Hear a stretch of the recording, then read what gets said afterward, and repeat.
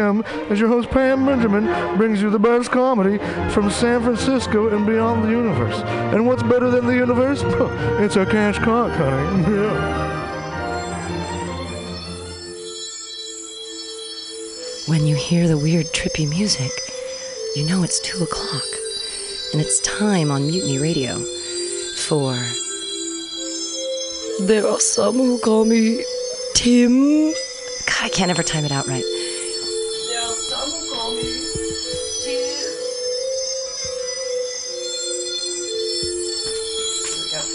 Tim. There it is.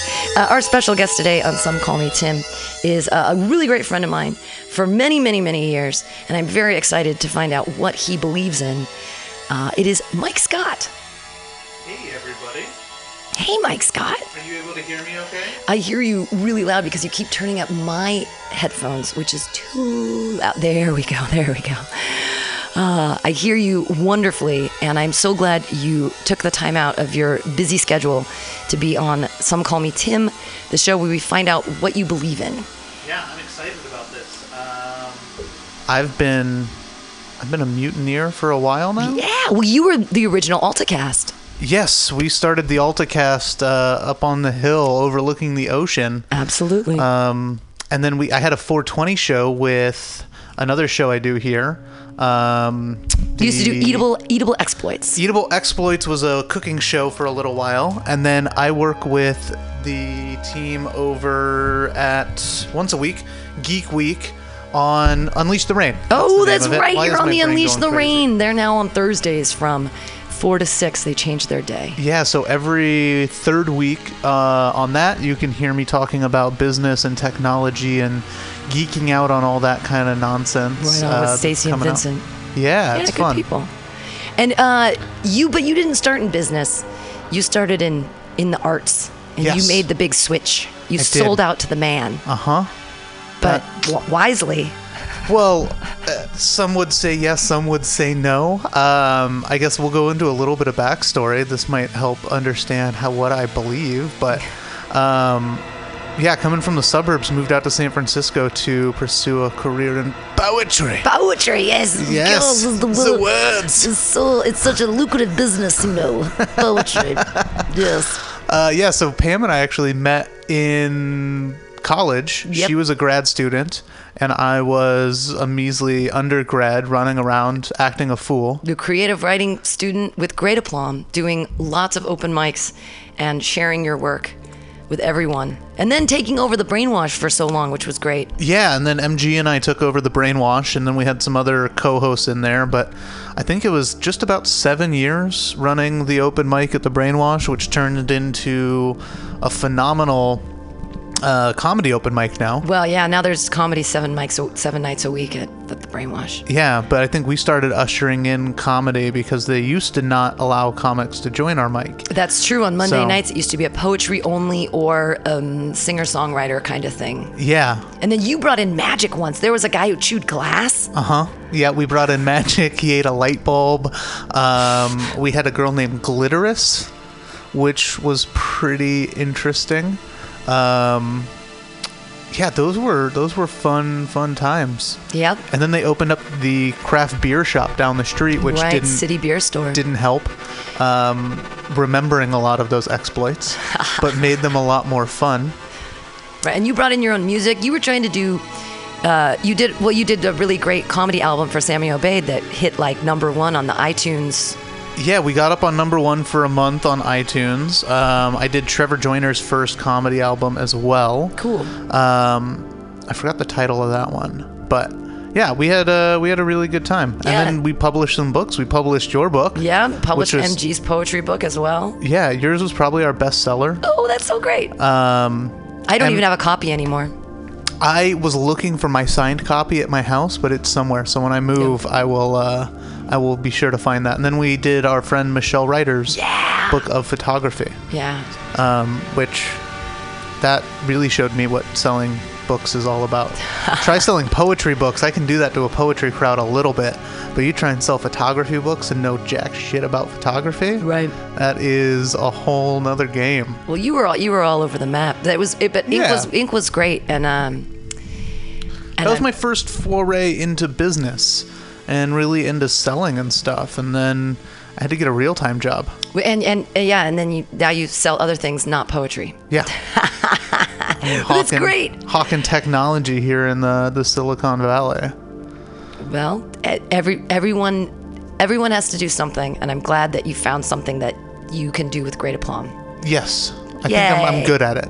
Yay! Well, you're a really personable guy. I don't know anybody who's met you that's like, that guy, I don't trust that guy. He's a dick. You're like a really nice, well-mannered, well-spoken man. It's funny because I talk to people about having a creative writing degree, and they're like, "Oh, what creative writing?" And I'm like, "You don't understand. If you can, in my experience, if you can in the business world, in the personal world, networking, whatever your game is, whatever you're getting into, if you can speak well and you can write a good email, nothing can stop you." Right. And I will say, I talk to my coworkers a lot, and I get these super lengthy, drawn out, just ridiculous emails that repeat themselves. Mm-hmm. And when you spend 5 years in English classes getting just, especially poetry where it's supposed to be short and concise, right, all they do is tell you to revise your work.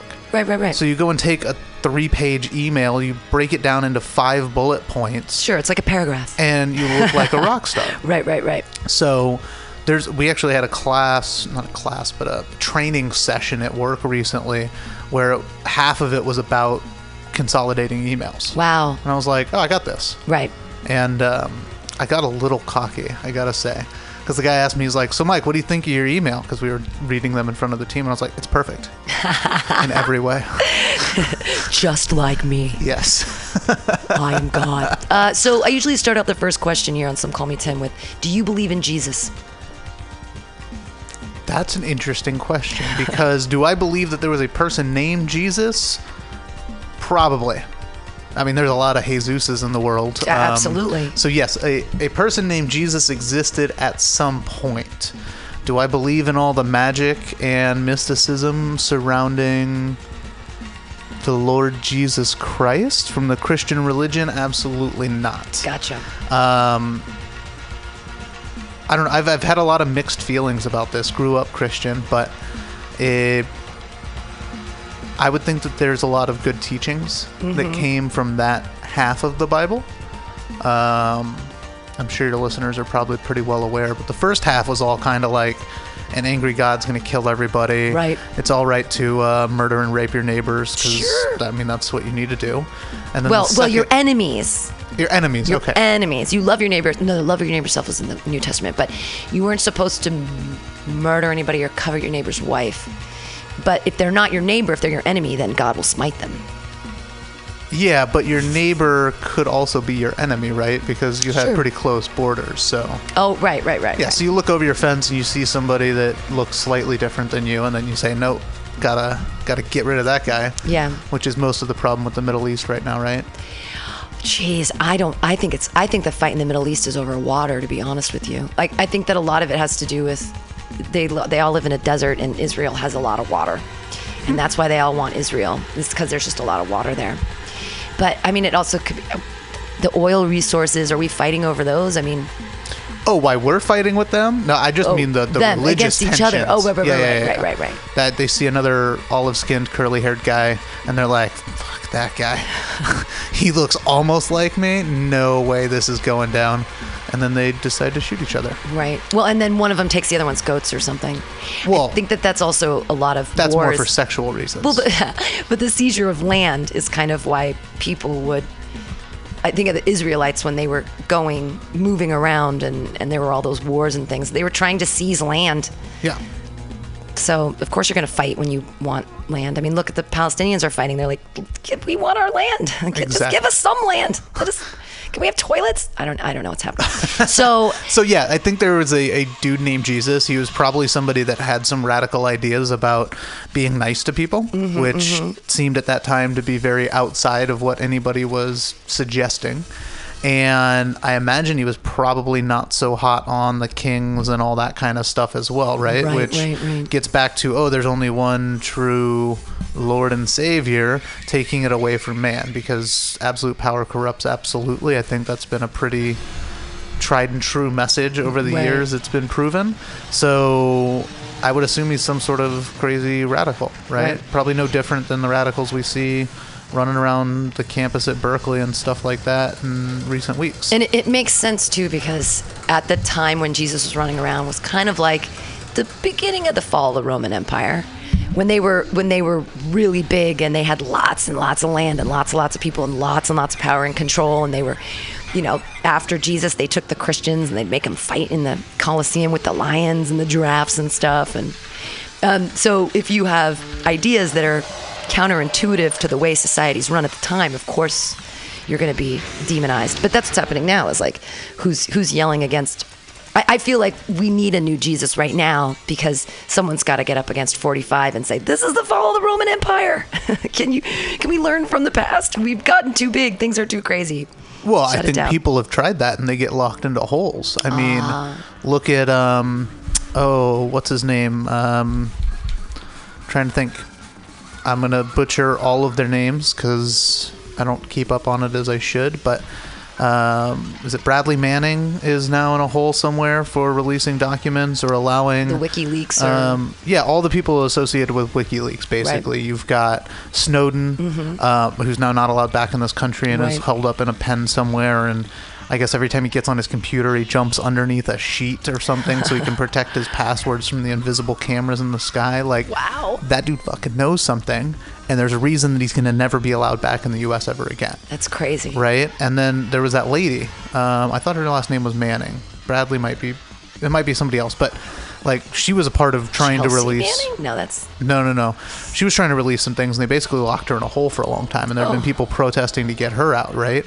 So I think there are people trying to fight against these regimes. Now, is Edward Snowden a Jesus figure? Probably not. I wouldn't think so. But I think when you start getting close to that, we now have new means of...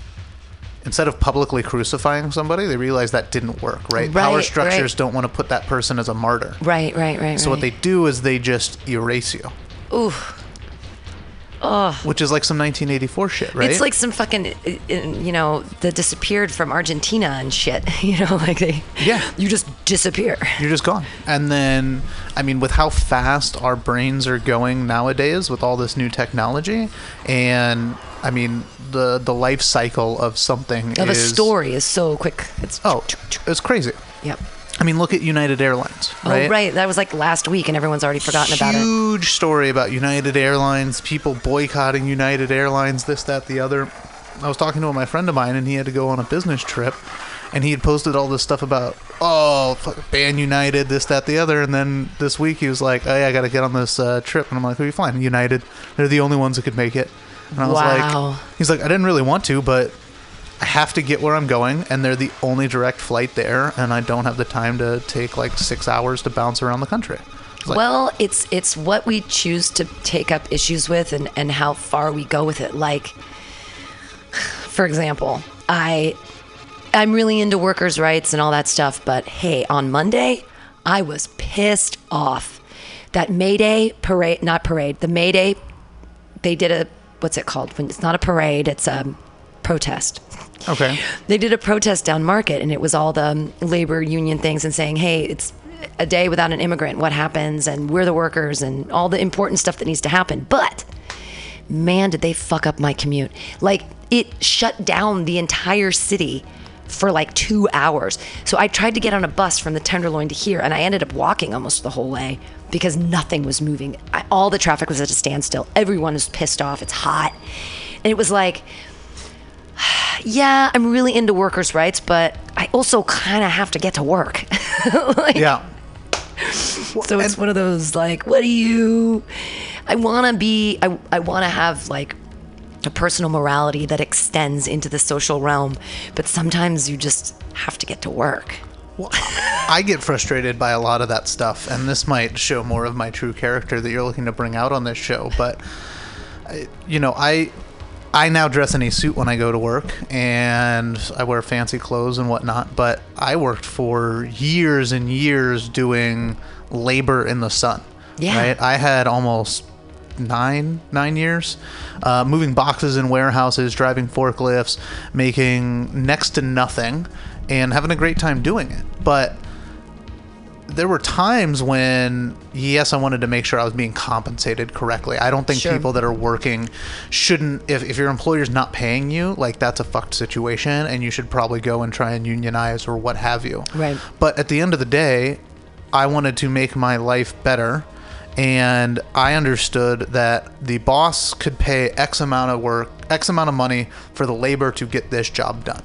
And moving boxes could only have that for him to make the money to keep the business flowing and live the way that he wanted to live. And I was a replaceable resource at that point. I'm not a valuable member of the team. I might have been. It was family companies and stuff. So, like, you build a bond in a relationship, but he's not going to pay me $45 an hour for something that he can get done for $9. Right. It doesn't make any sense. So at some point, I understand that you wanted to be treated well and all that kind of stuff, but I see a lot of these bleeding over into, well, we deserve more money or a living wage. And it's like, well, if the work that you're doing isn't... It's just not valued monetarily in our society. So, like, if you're moving boxes, your labor is not worth, say, someone who's going out and making money by selling things, because you can justify your income because you're bringing in other dollars. Whereas if you have a stagnant job where you're just doing a specific labor and your body is your labor, is your work, for some reason that's devalued in our country. And I find that sad, because there are guys out there right now who are putting roofs on things with tar in the heat in black outfits, and they're making like maybe $20 an hour, you know? And it's like, why do we not value labor equitably? And it even goes into artists. Artists aren't even paid $9 an hour, you know? So it's like, what is my work as a person, and what is that value to society? And it's just not confusing my personal worth for my personal value, maybe? Because, like, the problem is, if you only make $9 an hour, you start to feel like a worthless person, because you're like, how come what I'm doing isn't worth anything?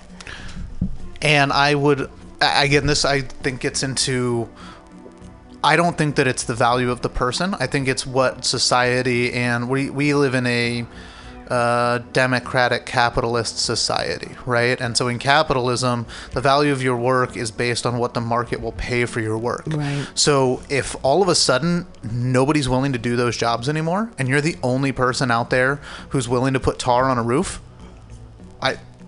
if you are literally the only person doing that, you can charge whatever you want, because somebody's going to need a new roof. Yeah. And I'm not going to do it because I've got enough money to pay you. Right. But, you know, at a certain point, if you say, all right, a roof should cost, let's call it $10,000, right? And that's somebody getting paid $9 an hour. And you come to me and say, all right, I'm the only game in town and I'll do this for you, but you have to pay me $50,000. I might do that. Right. You know, if you said $100,000, I might put on a t-shirt and some shorts and get up there and start schlepping around some tar. Right. So there's a tipping point in all of these things, but it all comes down to, in my mind, what society puts around your work. Right. And for instance, electricians. I'm in the middle of renovating some properties and things, and an electrician, a certified plumber, contractors. Because they're unionized. No, not where I'm at. Oh, they're not? Because my friend just got into the union here in the city for electricians, and she's an electrician apprentice, and she started as an apprentice as $25 an hour. So the unions in San Francisco that's great, are doing something good, right? And I work with a lot of unions, but nothing against it. But outside of San Francisco, a lot of non-union work goes on because the cities don't regulate. But an electrician, a private electrician, outside in the Bay Area could run you $65 to $95 an hour. Yeah, sure. For their work. Now, granted, they probably have to pay for a truck. A lot of these guys own their own businesses, so there's some overhead, which justifies that cost. But that's a person who's got a skill, and that skill is now lowering the amount of people in your marketplace. Sure. So, again, if there's less people that can do the job, if there's 1,000 skilled electricians sitting in, call it Berkeley, right now waiting to do some work, I ain't gonna pay somebody $75 an hour. I'm gonna pay them $25 an hour and get it done. Right. But because there's like 4 people that would actually work with me, and 3 of them had 6 months worth of work built up, I had one guy to choose from. Basically gets to name his price. Right. The same comes with like guys that lay grout and tile. Now, some of the masonry work, they do get paid a little bit less when they're just the grunt guys going at it, right? But a lot of the people I know are booked out for 6 months doing bathrooms and things. Well, they've got some job security there, that they've got so much work going on that they're booking 6 months out. Yeah. So while maybe they're not making the most amount of money, they could learn another skill, they could learn another trade. And I think that our schools and our education system, I heard you talking in the previous show about Betsy DeVos, that psycho bitch. Yeah, right. I think our schools and education are doing a huge disservice teaching us how to take tests and how to sit in a classroom rather than identifying a skill. Right. And there's certain kids, like me personally, I loved math, I love science. Like, I was hanging out with all the super smarty kids. One of my best friends was the valedictorian in our high school. Yeah, we're all nerds, right? Like, put us in there. He became a politician somewhere in D.C. I'm in the middle of tech out here. Right. Like, we're a different breed, but I think there's a lot of people that could be making probably the same that we're making now if they had started at 18 or 17 or 16 even in an apprenticeship program and learned all of these skills. Right. They could be out there running their own businesses right now. Real useful skills as opposed to how to take a test or things that just don't apply to them at all. Exactly. Yeah. And Spelling. Oh, God. they got rid of shop class. The closest thing I had was building sets in theater. Right. Well, you know what? I learned how to build a whole bunch of sets, and I was real good at using power tools, but when it came down to framing out a wall, which I've done a couple of times, did I know that everything was supposed to be 16 on center and you were supposed to use X-gauge nails to be a part of code? No, I didn't know any of that until I read it in a book. I could have learned all that at 16 or at 15 or whatever. I'm bummed that they took the cooking component, the home ec and cooking components out of schools, because I always enjoyed that, and I feel like there's no reason why we can't identify people who want to be chefs at a young age, or who want to. I mean, they still keep the child care centers in there, and they're like, oh, you really like kids? Why don't you hang out with kids and learn about kids? I mean, I guess because that's. I don't know what they're doing with education. I don't know the answer. Well, it's ridiculous, but Are you going to have kids? That's right. You're going to have kids. Oh yeah, definitely. So you should care about education right now and all that stuff, because for sure care a lot about it. But I also think that, there's a certain time when you start to realize, and I think it's right at that 16, 17-year-old level, right? I kind of had an idea, I'm going to college, I'm going to get through it. Right. I understand this education process, but I had a lot of friends that went in and didn't pan out, right? Right. And you could tell at 16 they weren't really juiced on it. Their parents really wanted them to go, or this was that. But it's like, this dude loves working with his hands. Like, everything we do all weekend is either him playing sports or this or that, active, or they love nature. Hey, I want to go on a hike every single weekend. Well, shit, become an arborist. Right. Or be involved, be a ranger, or be a fireman, or be something physical, something awesome. Yeah, I mean, I'm paying a guy right now $400 to trim up a tree because I have no idea how to do it. I'm going to kill the damn tree. You're going to kill yourself. I'm probably going to kill myself, yeah. right? Yeah. Now, this guy probably loved working outside, working with his hands, doing his thing, and he's making a good living off it. So, I don't know. That's something that I think you don't have to reduce your wages or your pay or your lifestyle or socioeconomic class because you want to do a different type of work. I think that all of it can be valuable and you can do it in better ways. Yeah. I think technology is pushing us there too. Because before, if you didn't know how to do books or accounting or anything like that, you had to pay a high-paid accountant to do all of your work for you. Now there's an app on your cell phone that will scan every receipt you have and put it into a workbook for you. Wow. And print it. I mean, I don't know 100%, but I'm looking at the apps that are out there on the marketplace, and you can do all sorts of things. They do it for tracking when you're on business trips, and you can track expenses and all that kind of stuff. Right, like your cabs and stuff like that. That's great. Yeah. So I don't see why those types of technologies are just becoming more and more pervasive, which would allow a small business owner to manage their finances without having to spend 80 or 100 hours a week, trying to do stuff they're not necessarily good at. Right. That takes a lot of the guesswork out. You're getting so smart. So, like, back to stuff you believe in. Yeah. Do you remember what your favorite God song was when you were a kid? Do you remember do you remember back in the day any of the God songs? I hated all of them, but I knew When a lot. they made you sing though, right? Did you hate Oh, it? yeah. Do you remember being little and being like, ugh, why do we have to sing about God? Yep. But was it because you didn't like to sing, or because you were just like, ugh, what is this about? I didn't like to sing, and I knew pretty early on that I didn't really believe in all this kind of stuff. Right. But I liked the church. I liked the people at my church. So I grew up going to church almost every single Sunday till I was 18. I was baptized. They pushed me through confirmation, but I told them I didn't believe in God when they were trying to confirm me at like 15. Right. Which that put a big stink in everybody's mouth, but Right. there was something where they were mixing up the superheroes. There's something about Superman or something like that, and God and this and that, and I don't remember. I don't remember all the songs, but there were lots and lots of songs at camp. I went to a lot of church camps. Right. And we know that you have ethics and morals because you were trained by the Boy Scouts. Yes. Almost get kicked out of that for not believing in God either. Really? That was a big problem. Wow. So, but ethics and morality and Boy Scouting have nothing to do with God. Unless you live in Texas. Oh. So there is a religious component to all of that. So growing up, I was quite religious, right? And didn't really think about it until I would say I was probably about 13 or 14. That's when it all started to kick in. And you start learning about science, and then you just start thinking, well, what is really going on here, right? Right. And in the Bible Belt, a lot of people are praying, but nothing comes of those prayers. And you see some really nice people get some really shitty lots in life, right? Right. And you see some not so nice people do really, really well for themselves. And, you know, pastors and things are just liars. Right. I mean, Joel Osteen, for one, right? Like, loves everybody, has all these motivational messages, and lives in, what, a 50-room mansion? Ugh.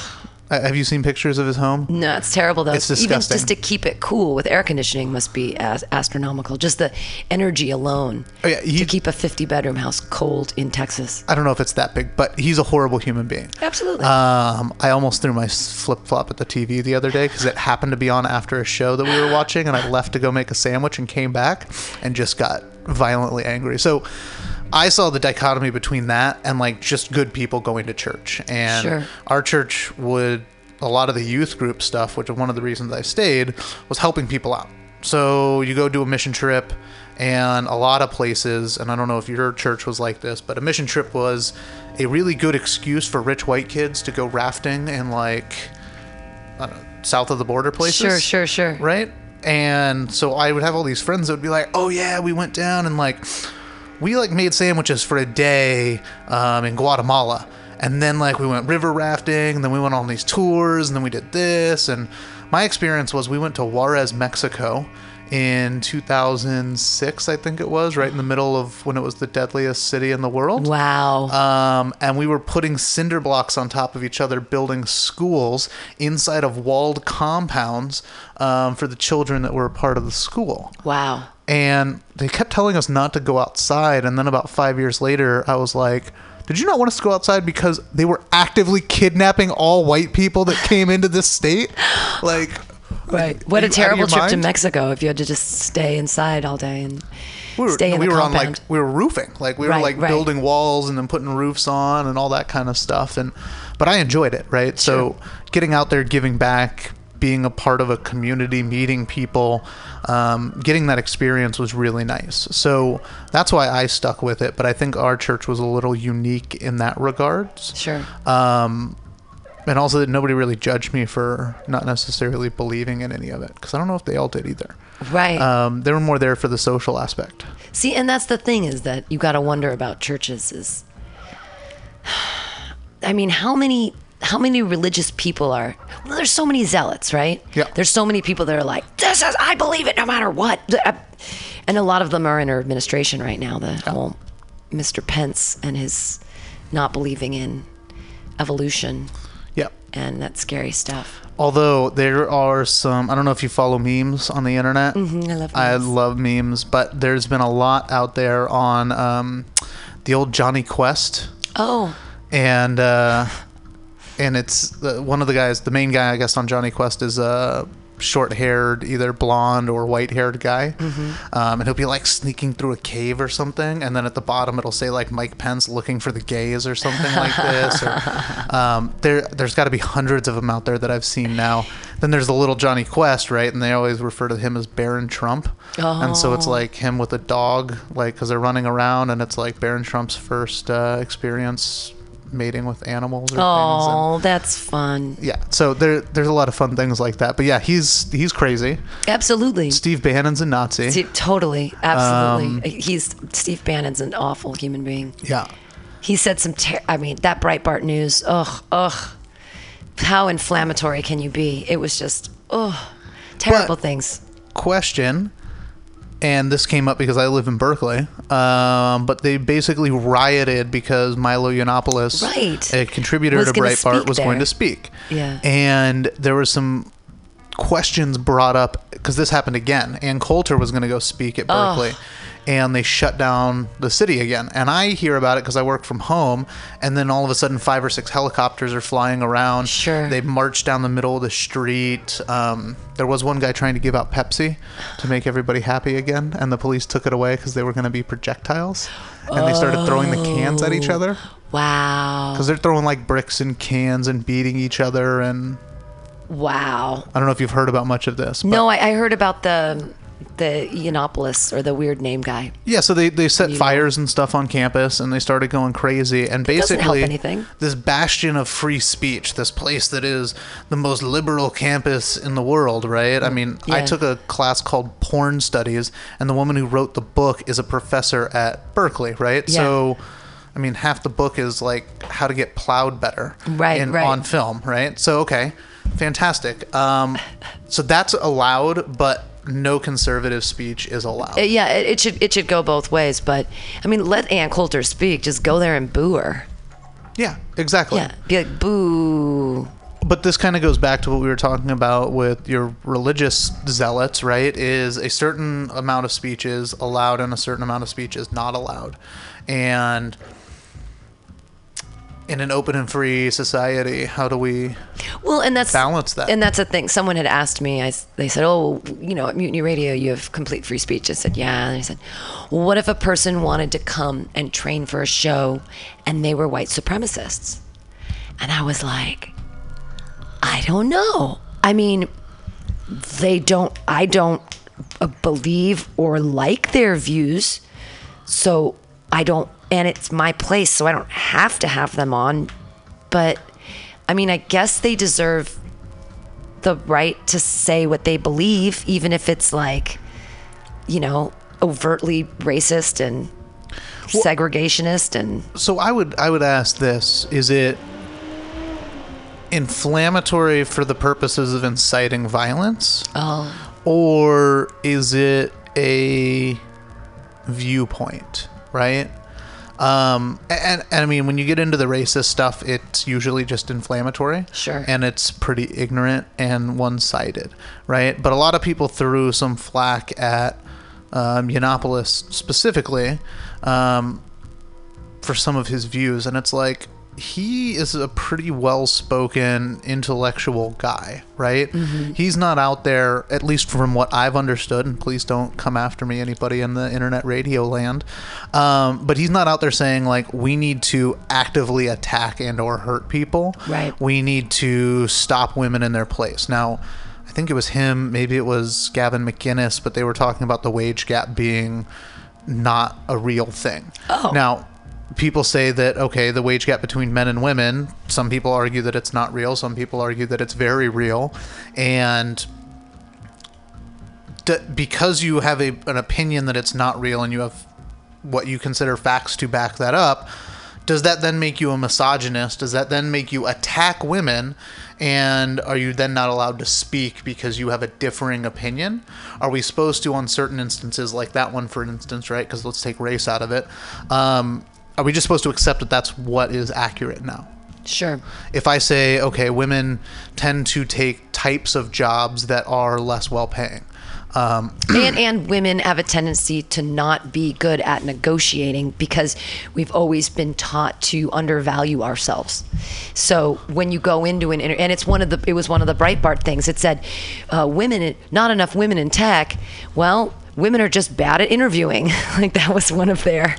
And so that's a little inflammatory. But right. I'm in sales in the tech world, right? And I can tell you right now, in a high intensity, fast paced, direct selling system where it's super intense, call, close, really, really fast paced, very, very, very few women in that world. Well, and so this is an interesting thing. I read an article. There was a woman and a man he was slightly above her, but she was still part of his department, and they were complaining that she wasn't closing deals fast enough, or they were having problems. And so the guy said, here, let's do an experiment. You're gonna sign my name to your emails, and I'm gonna sign my name to your emails. And he realized that being a woman and in sales or whatever they were doing, they were asked different questions. People were argumentative with them when they hadn't been before. There were certain issues that women just being women and the way that we have been portrayed in the stereotypes that exist, that it's pervasive. So even just switching the names at the bottom of emails, they did it for like 3 weeks, and then they wrote this article on the HuffPost about it. And the guy was like, it's real. Like people actually treated me differently and more harshly, and were more difficult to deal with when they thought I was a woman, in when they thought he was a guy. So I don't know. I think it's like societally pervasive, and I don't know how to stop it, especially when we have an administration now that is like so anti-women, and was from the beginning, and we all just went like, grab by the pussy, whatever. Well, and I understand what you're saying, and that's, I think, a different question as to a wage gap, right? Oh, And I was more getting at, all right, are women less likely to take, because I look at that as a high-paid role, right? Mm-hmm. And in my experience, and maybe it's because there's a lot of systemic sexism that's involved in there that women just don't succeed, and so they get out of it and they just don't join back in. But I see very few women in my field. Right. I see very few women engineers, right? And there's arguments that there's sexism pervasive all throughout all of that, right? Sure. But there's sexism in politics, and there's a lot of women in politics that are doing their thing. Sure, not as many as men, but I mean, technically, if our political system was truly representing us, there would be 50% men and 50% women, and There'd be more women than men. Well, there are more women than men, aren't there? Yeah. So it'd be like 51 or 52% women. Right. That would be interesting. Yeah, and so I don't know if it's a gap between these are sexist workplaces, so women just don't work there, or if it's that they're just not taking the jobs that are there. I don't really have an opinion either way on the subject. I haven't done any research on it, but it's one of those topics that I feel if I'm not on the side of women, then I'm labeled a misogynist who hates women. And then all of my comments are devalued and not allowed to be spoken because now they're hate speech. Right. When I'm only just asking a question of, what are we going to do? Right. A number of years ago, there was a question as they were lowering the physical standards for women, I think, joining the Marines or something. I think it was the Marines or it was the fire departments. Don't hold me to any of these comments, but it was like if they had to do a pull-up test, and I think women had to do 50% less pull-ups. And then when they were carrying like a body out of a burning building, which would apply, I guess, to both Marines and firemen, they had to carry a body that was like 40 pounds less heavy. And this guy was making this argument. He's like, look, I'm a 230-pound guy. Like, I don't care who you is. If you can't pick me up and carry me out of the building, I don't want fucking firefighter. Right. Like I don't want you and Cindy over here to have to grab me by the hands and legs, where Steve down the way could just throw me over his shoulder and run me out of the building. Right. It has nothing to do with your gender for I think some people, and more to do with your physical ability. Not physical, but in that case physical, ability to do a job. Right. My wife is in sales. And she's very, very, very good at her job, but she takes a very different approach than I do, which I don't think in my line of work would work for her. Right. Which is interesting. Well, but she's also dealing in food. Yeah, but she's a lot more laid back. She's got much larger accounts, and she has relationships with everybody, as opposed to transactional, fast-paced, right, aggressive. Get it done, get the sale done because other people come in and implement the sale. Which I think, knowing some women, relationships, long-term, lasting, bonding with people and then building up a trust around that, right, seems to be more of a feminine characteristic. Well, but then women, you feel like when you go into a deal, people already trust you. So if women have to build trust, maybe it would be better if they were just trusted from the beginning. Do you think that there's a distrust in women? I don't know if they trust me or not. Oh, really? It doesn't matter. Because if trust and relationship building is important to one side of sales, but then you always have to have trust in a sale. You do. They have to trust you. Look at this beautiful face. Yeah. So but you talk on the phone all the time. When do you do it in person? So it's no, and I get what you're saying, and I don't know. I'm just trying to throw some ideas out there, right? And like, there's a segment of the population that works in longer term, right? Sure. 6, 12, 18-month cycles, and there's a segment that works in 6, 12, 8-hour cycles. Wow, yeah. Right? And it's just how quick, how fast, how much are we moving forward? Right. I don't know why. I don't know either. Who do you have a large group of people you trust, or do you find now that it's difficult to trust people and you keep it really insular, like you just very small trust your wife? That's pretty much. There's a couple of people that I trust in the world. There are very few of them and few and far between. I don't think that I could join a church, for instance, and just trust the people that went to that church. Right. There might be certain people inside of that organization, but I trust very, very few people. Do you trust what's going on in our government? Are you do you think everything's gonna be okay, or do you believe everything's falling apart? I think everything's been falling apart for a long time. Oh, okay. It's all a sham and a shill. It's all a sham. Yeah. So even Obama was a sham. Oh yeah, totally. I mean, so Bush was a sham. Clinton. Let's go back. So I'm not old enough to really know much about Bill Clinton. Mm-hmm. Other than the man was slanging some dick. Yeah. Which JFK style, baby. Yeah, all day.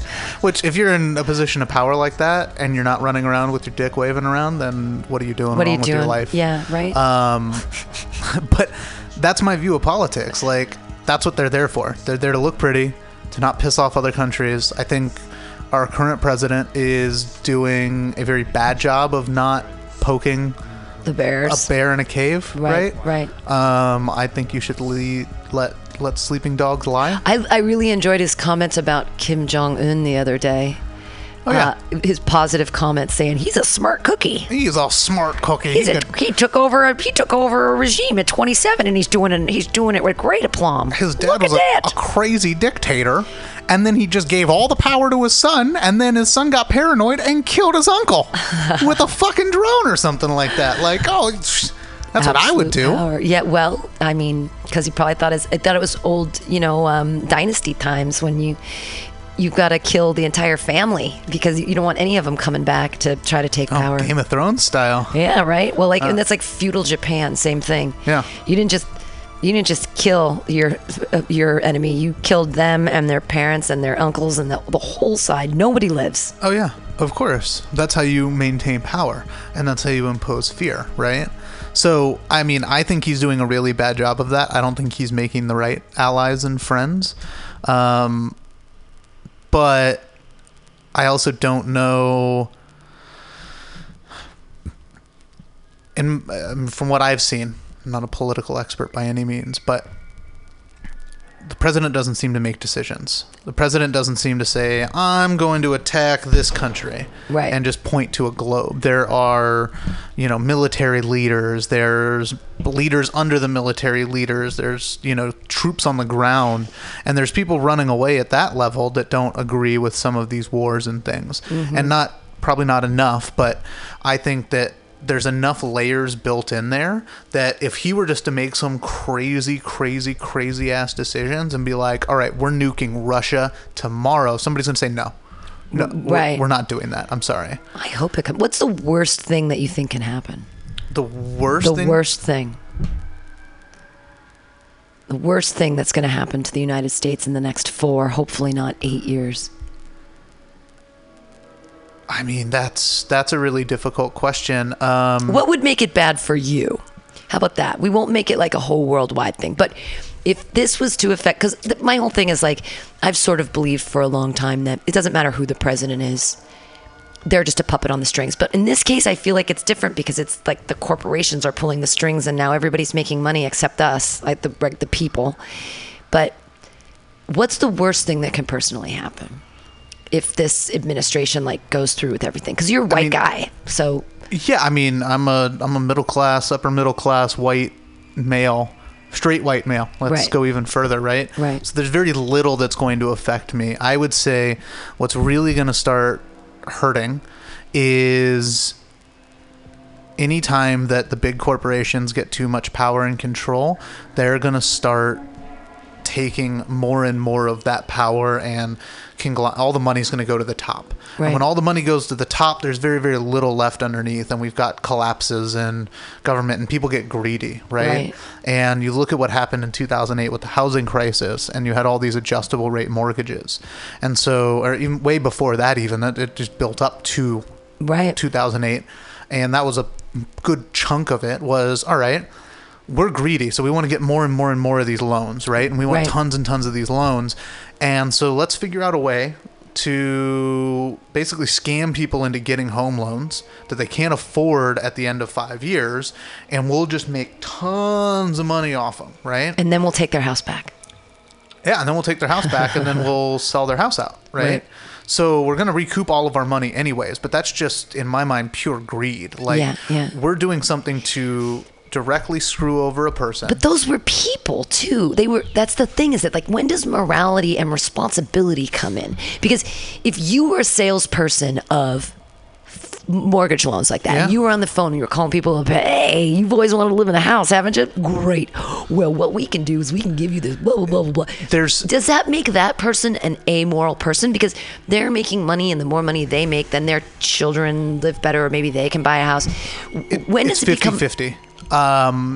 There are people that have no concern for others that are in that marketplace, I'm sure. I don't know any of them, but you know, I've met people that were working in the mortgage industry through that, and they were letting people know, right? Hey, this is a good opportunity, but it's going to change, and you need to be very well aware of it changing. Now, that person may have thought, oh, the world's going great for me, or oh, everything's going fine, and not worried about it.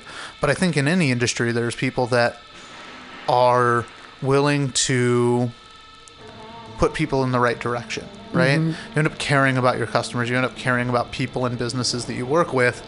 In general, you're trying not to be shady, right? But those shady people are all over the place, and they just want to lock you in, and they want to. But why again, are they I think shady? it goes to greed. You're not a greedy or a shady person. When does a person become greedy and shady, and do they know it?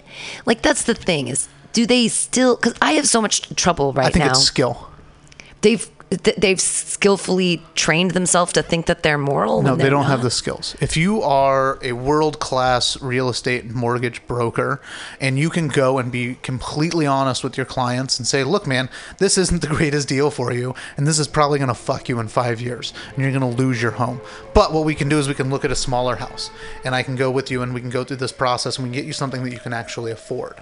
And maybe he doesn't make as much money on that one, but he can do 50 of those because he's really good at his job. He's going to make the same amount of money, right?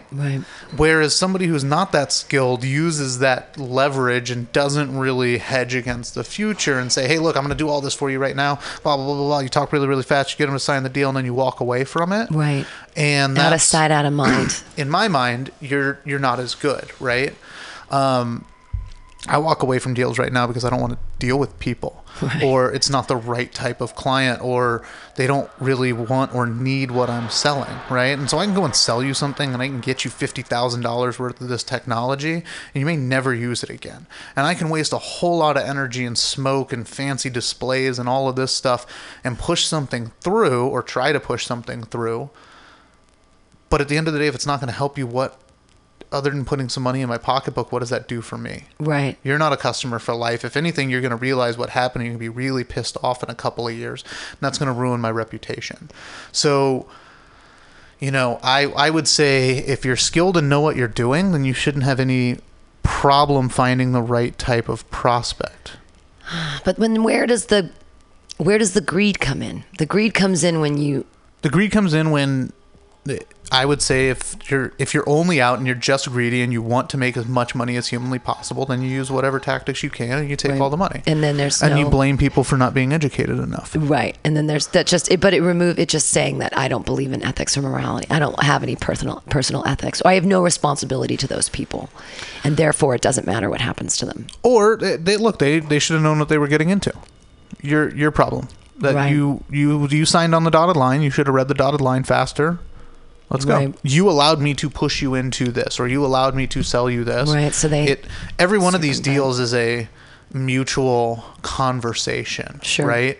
But again, it goes back to trust, right? Yeah. And I'm buying a home, and buying it by a cell phone. This is what's That's ridiculous. Crazy. Is there's going to be a time when we have to actually sign something on the dotted line, but I've basically got accepted on an offer and gone through almost all the documentations on a cell phone. That's insane. For a home. But anyways, I trust our broker, and I trust our real estate agent, and I trust everybody in the process because family members or other people have done business with them in the past. Yeah. And we've actually got a family member involved in all of this. So I don't feel like we're getting screwed out. But what are you going to do about all the apartment complexes that you've been mastering? we're keeping. You're just going to keep doing what you're doing, just not live there. Yeah. Oh. Yeah. So you have to commute. I mean, it's very rare. I gotcha. But we have an office in the back of one of them, so Oh, good. that's going to be my remote office, and yeah. You've got it all figured out. I'm trying. No, you're. But again, I read through, even with that much background on the people that I'm working with right now, Yeah. and years of history with these people, I read through every single document because I've got to make sure that I know what I'm getting myself into. Right. But I think there's a lot of people that don't. They don't understand. They don't want to say they don't understand, and so they get into sticky Well, situations. then they have faith in people that don't have their best interest at heart. I mean, I guess, and that's the question. Does anyone ever have your best interest at heart? There's always two sides to every coin. That's why you don't trust anybody. That's why I don't trust anybody. Right. I trust very few people. I trust Pam. Yay! I trust my wife. I trust my parents.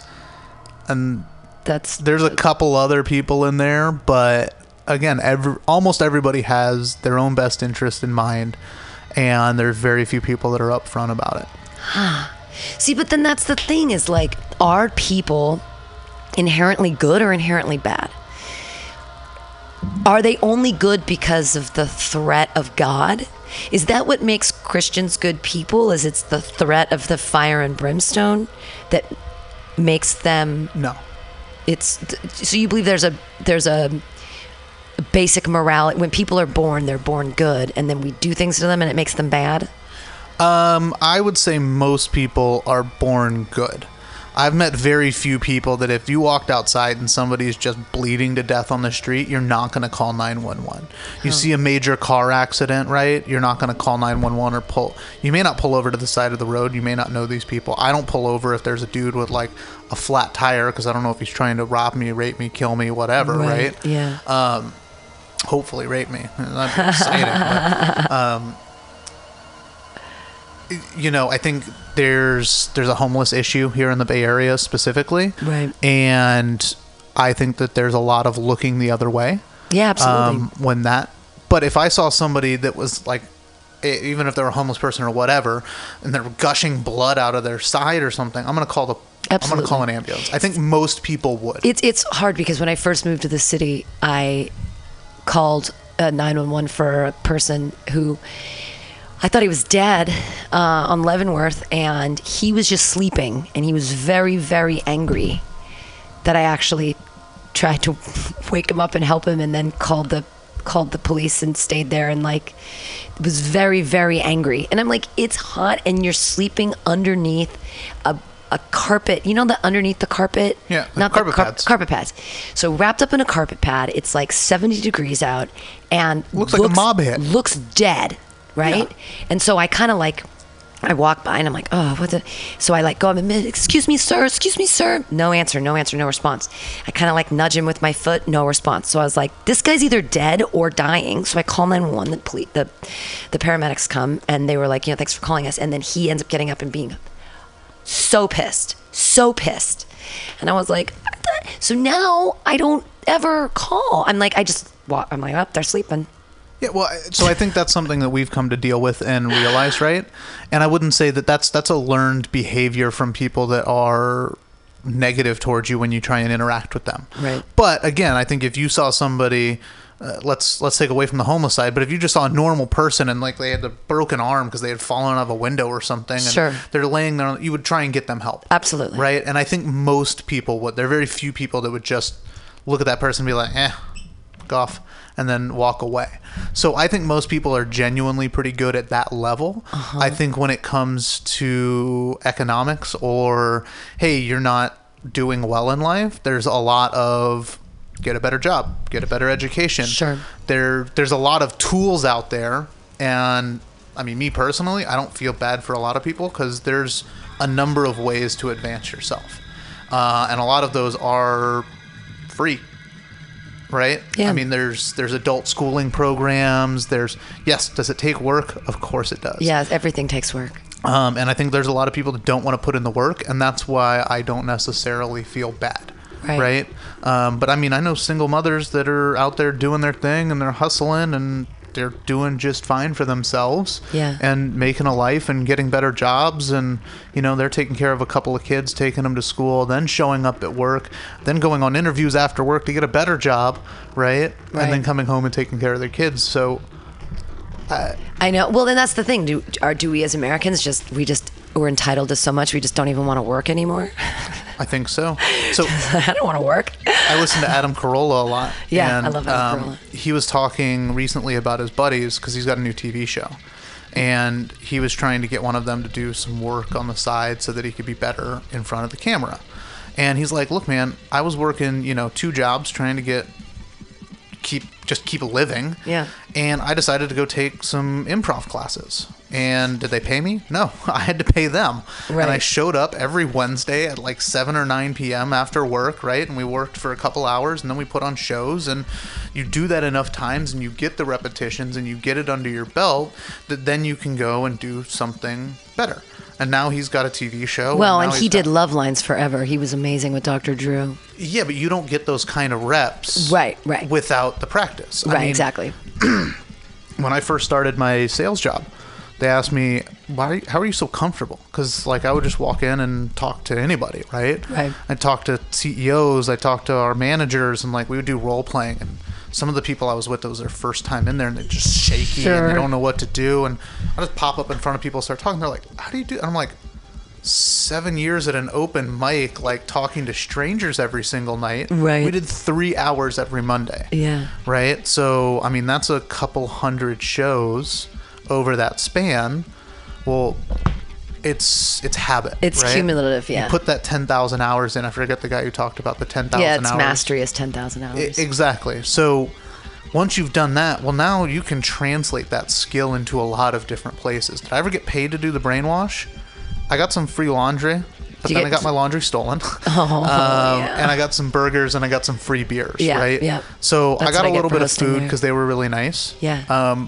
But I did it before I even knew that they gave away free food. Yeah, when you host, now at least the way they do it is when you host, you get a free dinner. And I try not to drink all you can drink beer because it's too much beer for me. I try to kind of keep it judicious, but that's one of the bonuses of hosting at Brainwash is that it's one of the only reasons why I do it once a month is I'm like, I want to eat for free. I want to drink for free because I'm going to be at the open mic anyway. So yeah, might as but well run it. Even without doing that, I mean, you do this type of show, right? And you're putting in these repetitions. Right. And somebody's not coming to you and saying, hey, you just spent an hour here. Here's $15 for the hour that you spent. Right. And 25% of that goes to the go. No, you put it in because you want to be able to do it. And I come down in the middle of the day and do shows like this because I find that it's, one, satisfying to get into the community. Yeah. But two, it helps the repetitions. It helps me think outside the box, think on my feet. And so I translate that into the workplace. Right. So this is just like training and added. You should get your ECE units, your extended education credits or something. That's what they give teachers. They make them do hours and they're like, keep learning. So, but that's why I don't believe that, especially in the economic gaps that we see in our society, right. I don't feel too bad because it's like, go put in some work. Yeah, I know. It's just hard because we go back to my original point is that some jobs just aren't monetarily recognized. Get a different job.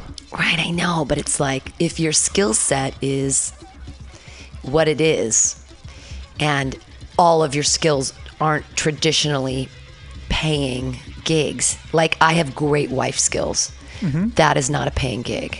I mean, I guess it is if I was a wife again, but to a rich guy, because then all of those skills like come to fruition. You're like, oh look, I get. But it's, I don't know. I just always bring it back to myself. I have no idea how to. Well, no, but I'm saying like so, wife skills, right? Wife skills, yes.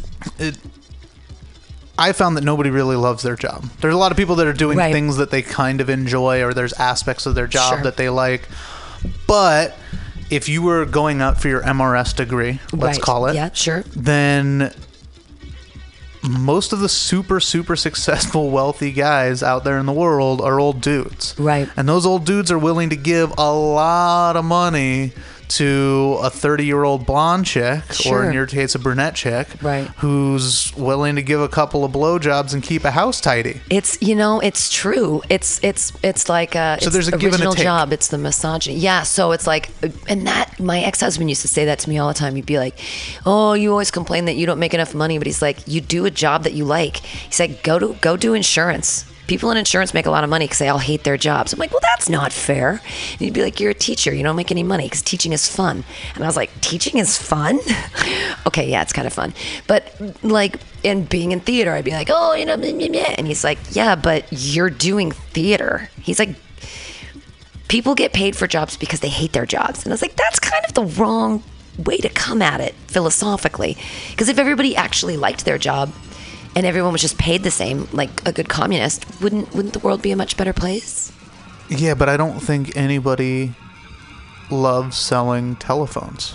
Right? You need them. Every single office, every single building in this city needs a handset on a desk that you can call out on, right? Sure.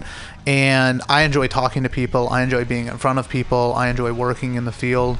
I don't necessarily care too much about the handset that sits there. Right. But that pays my bills, Sure. right?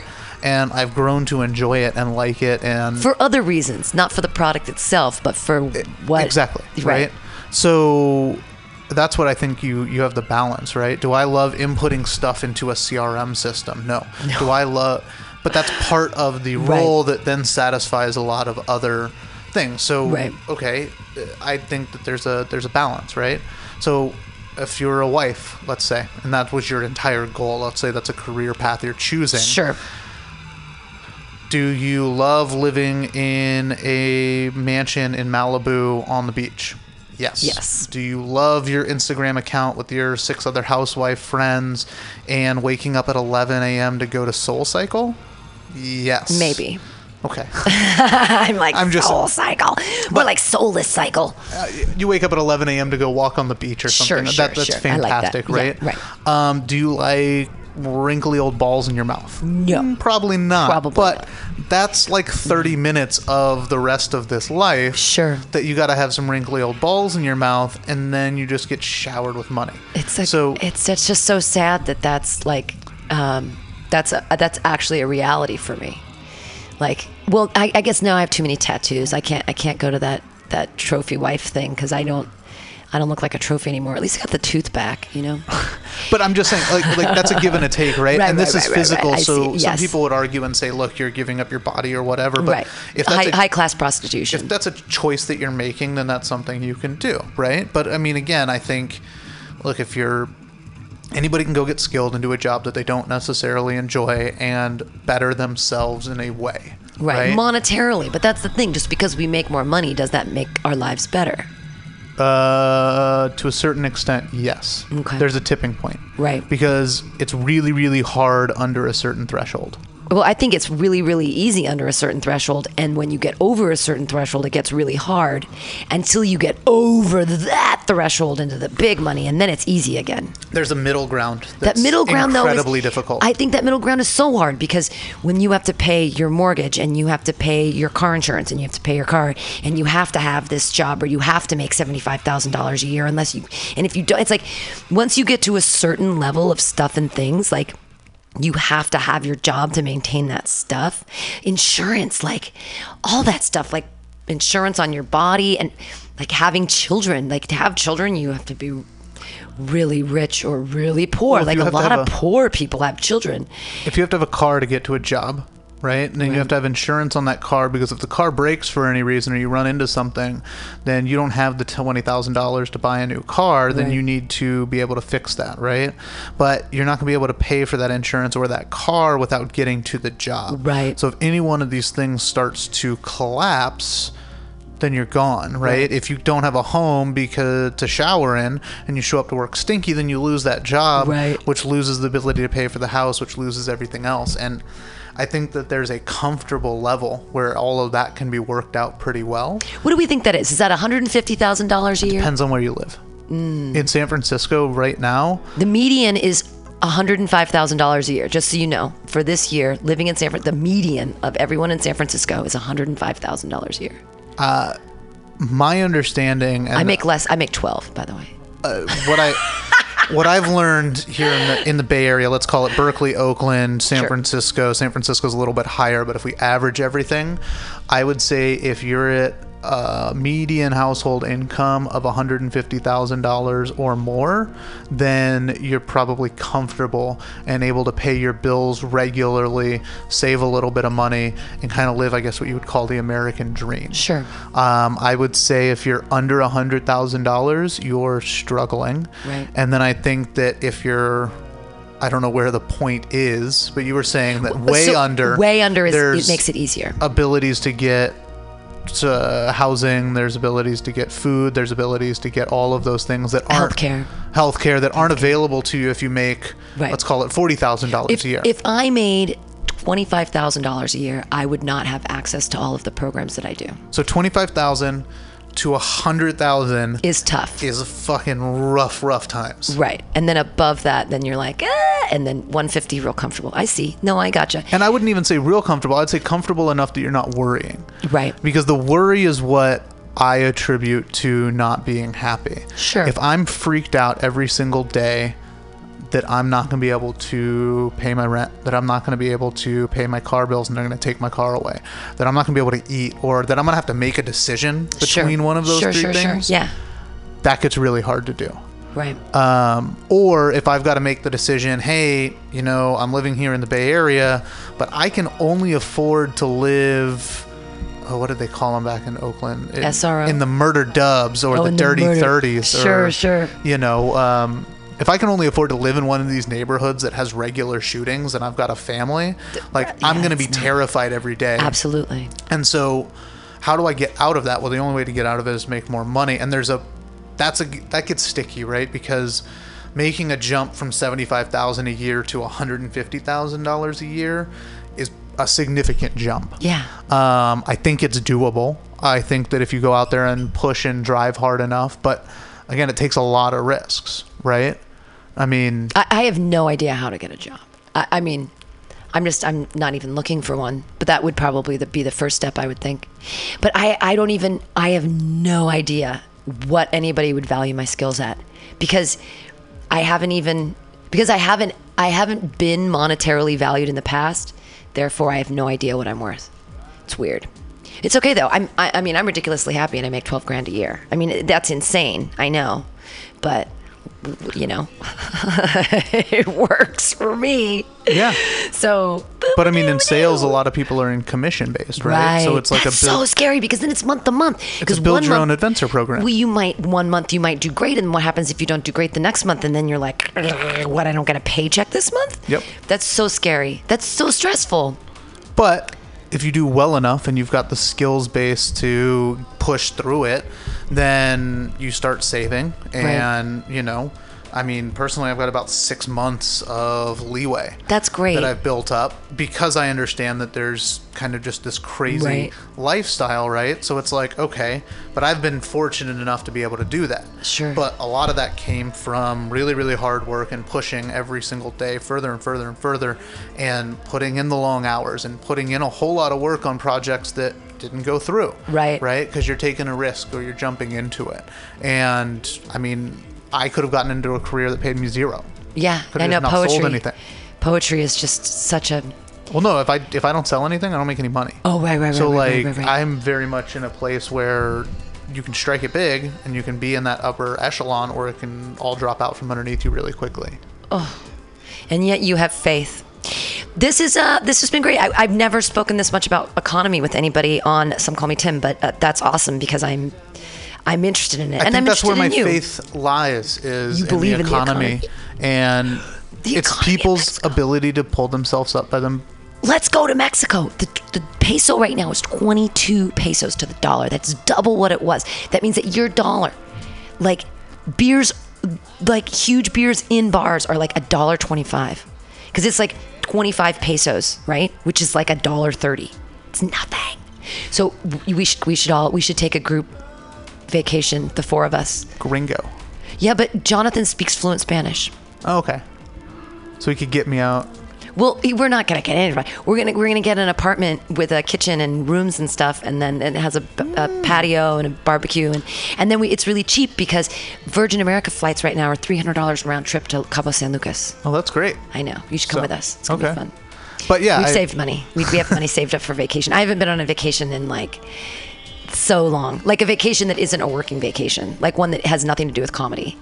This is like, I actually just want to go to Mexico and hang out on the beach and like live in a little. Well, it's like beach weather out here in 90,000 degrees. But to wrap up your show, I would say that my faith is around personal perseverance, economy, and how we manage that, because that's the biggest part of our lives, rather than religion, which has no bearing on me whatsoever. Right. And I don't think is relevant other than a networking tool in our current society. Wow. That's a really concise way to put it.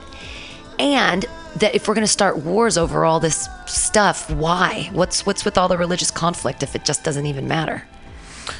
That is, I mean, it's the fight over who has the best imaginary friend. It's true. And they're all the same. Why but then we're like, I keep saying this will be the last thing I say, but I'm going over the top now. Whenever I see someone who's wearing like a burqa or whatever, or a hijab or whatever, I like smile at them and I act really nice because I feel so badly about the persecution that they're currently going through that like I think she doth protest too much. Like I'm like, oh, I love Muslims, they're great. Like it almost comes across as ingenuous because I'm trying to make up for everyone else in America being such a jerk right now. Yeah. I mean, it sucks, and that's probably the worst thing I think about the religion is, at least the Christians stopped outwardly just beating women and killing them in the streets. Right. But the fact that still goes on regularly. Now it's the gays. They just beat up the gays instead. Yeah, I mean, that's atrocious as well. Yeah, absolutely. But I mean, here in the U.S. at least, they're not. Well, I guess they are actively hunting and killing gays and trans and all the rest. And I mean, just NFL players beat their wives, but they're NFL players, so it's okay. Sorry. Oh, sports ball. I know, they're just it's just to give her, I'm gonna beat my wife. There was I'll go back to some more memes and things I saw, but I guess there was a news story about an MMA fighter who was married to a porn star and then beat her up because she caught her in bed with another man. Oh, that's And then there was a comment underneath that said, aren't they both just doing their jobs? Yeah.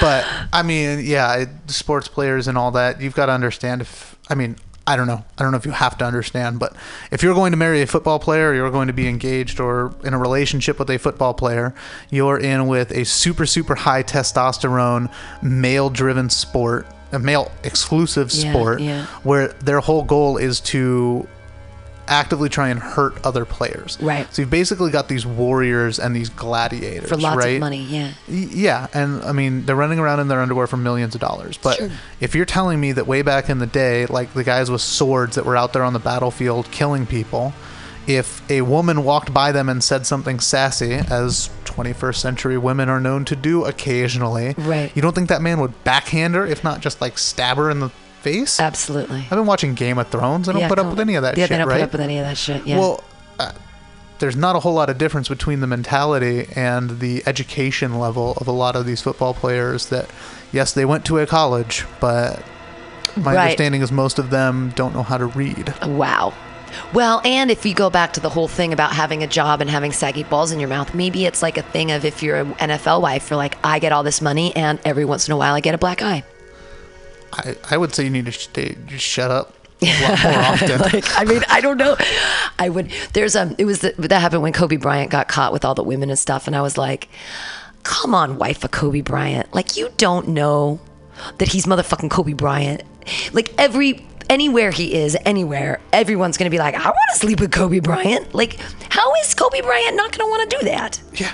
I would sleep with Kobe Bryant just to blackmail him out of Kobe, why is there a white dude's balls in your mouth? And he'd be like, here's $1 million. This picture never goes anywhere. I'd be like, thank you. Thank you. And now I can raise my children in comfort. Fund. Yes. Yeah. Right? It's good. So, I mean, yeah, I just think you got to understand it comes with the territory. And then again, people are entitled, right? Oh, I'm going to have this fucking $150 million a year salary husband, and nothing bad's ever going to happen in the sanctity of marriage and blah, blah. No, things don't necessarily apply, right?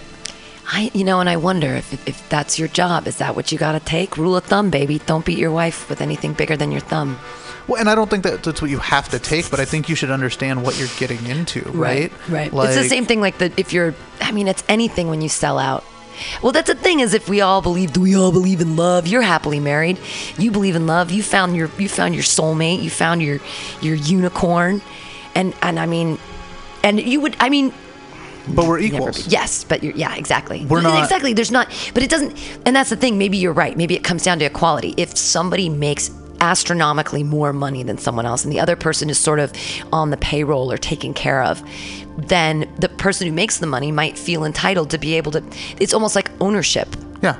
Like slavery kind of. Well, you're giving money, you're providing, you're doing all of these things, and the other person is not contributing at all. There's a much different back and forth there, right? Right. The Real Housewives of Georgia or whatever, Atlanta. Yeah. I mean, there's a lot that goes along with that, and I think if you don't understand that, then because here's the thing: if a football player, right? Let's take Tom Brady, and Gisele Bündchen, right?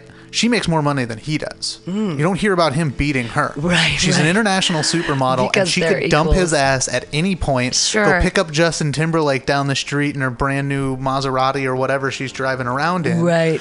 Because she's like, hey, my career brings in more than you do as the #1 quarterback in the NFL. Well, you're bringing up a really interesting point then. If women have access, if we remove the wage gap and women make the same as men, then they'll have more power in their relationships and there'll be less spousal abuse because they'll be treated equally within the relationship because of monetary means. That's I think it's interesting, right? Yeah. I mean, it's possible. There's still going to be assholes out there, right? Absolutely. Look at Chris Brown and Rihanna, right? She's a fantastic person in her own right, probably makes tons and tons of money. Yeah. Chris Brown's just a fucking douchebag and has a great lawyer behind him. Right. So he's never going to get in trouble.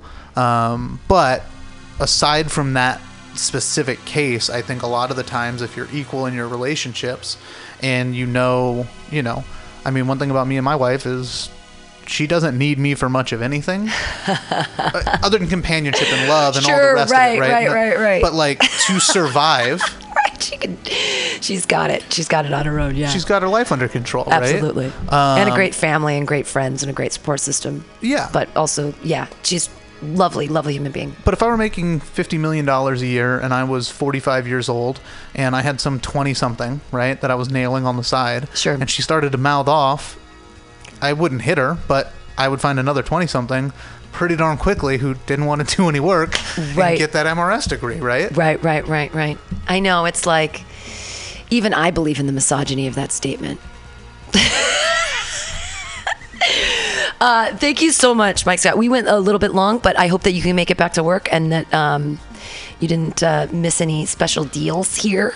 Sorry that your bench was stolen. It's all good. Mike built this bench years and years ago for Mutiny Radio, back when we used to have benches in here, and we had it outside, and it was lovely, and somebody stole it last night. But it had been outside for like 5 years with no one bothering with it, and then just someone decided they really wanted your bench, Mike. You'll get another bench one of these days. Sweet. It'll come back around, I'm sure. Yeah, I'll bring some outside. Thank you so much for being here. This has been Some Call Me Tim. I've been Pam Benjamin. This has been Mike Scott. Thanks again, and keep listening to Mutiny Radio. This Friday on Pamtastic's Comedy Clubhouse is Uber Shitty Comics Who Drive. So it's comics who drive for Lyft or Uber. They're going to tell their great stories. We're also asking people in the audience to tell 2 to 3 minute stories of their terrible Uber and Lyft situations. It's going to be a lot of fun this Friday at 8 o'clock. I Uber almost every single day. Do you? Yeah. Do you have any bad Uber experiences? You should come on Friday with... Yeah, and then tell us all the stories. Wonderful. Thank you, everybody. Thank you so much for being here. Yay!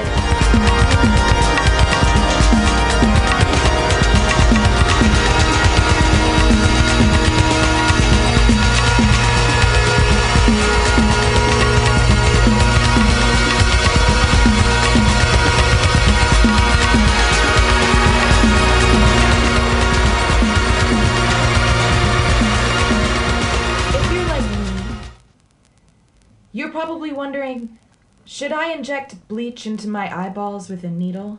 Well, that's an excellent question. I'm so glad you asked. Statistics show that no, you should not inject bleach into your eyeball with a needle. Paid for by the committee to stop injecting bleach into the eyeballs with needles. The Ministry of Lava manages our national lava resources to ensure that we will always have a steady supply of lava to operate the nation's active volcanoes, which in turn power our cities and methamphetamine labs. As a matter of national security, we need to reduce our dependence on foreign lava, which means an expansion of domestic lava drilling. As your chancellor, I will build lava wells all over the country, as well as secure access to more lava fields by invading Hawaii. Imagine orange gold spurting out from school playgrounds on the Great Plains and illuminating the Nebraska sky like fireworks on the 4th of July. Magma oozing over the rolling hills of Kentucky. Volcanic ash settling gently over homes in New England like fresh gray snow. If you want global lava markets to continue to be dominated by terriblest regimes like Iceland, Chile, and the Philippines, vote for my opponent, who sits in their back pocket as comfortably as Pahoehoe on the slopes of Kilauea. If you want the United States to stay competitive in the era of peak lava and beyond, then take a chance on the Chancellor.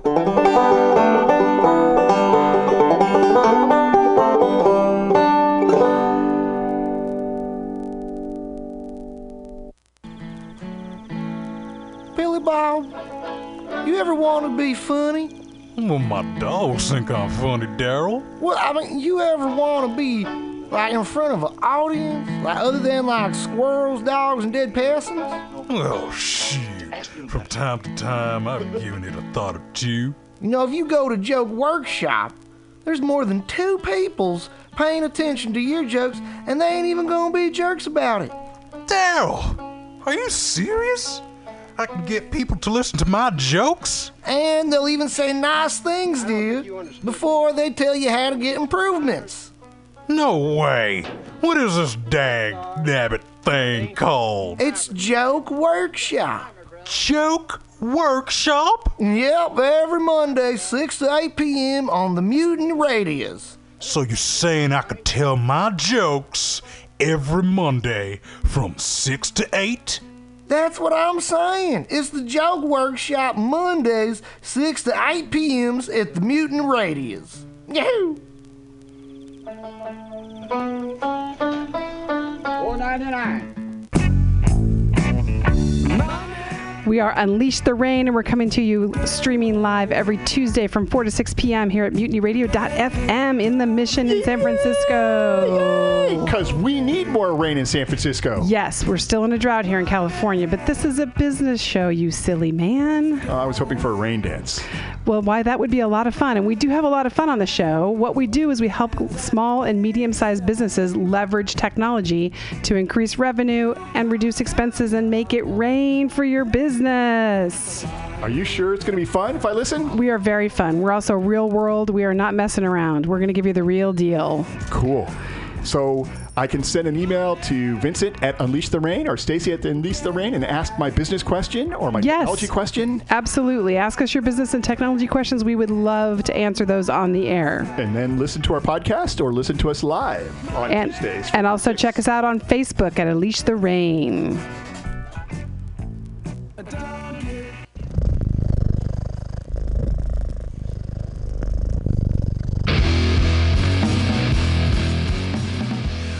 Well, hey there, San Francisco. If you're looking for some delicious late-night food, I suggest you mosey on down to Bender's Bar. Inside, you can find counter offer, offering you amazing late-night food and snacks. Try the chicken biscuit. It's like your stomach's in a tasty tornado. They have exceptionally great daily ground sustainable burgers with sides of tater tots, grilled asparagus, and delicious zucchini, and creamy-licious mac and cheese. You like tacos? They got them. And from the specials, very deep fried fish sandwich to a stoner burger with a donut bun. What are those crazy potheads gonna come up with next? Go to the counter offer inside of Bender's Bar at 800 South Van Ness Avenue, San Francisco. It's located between 19th Street and 20th Street in the Mission District. Open 7 nights a week from 5 to 10 p.m. or later. Counter offer, son. Accent changed like 3 times throughout the course of that.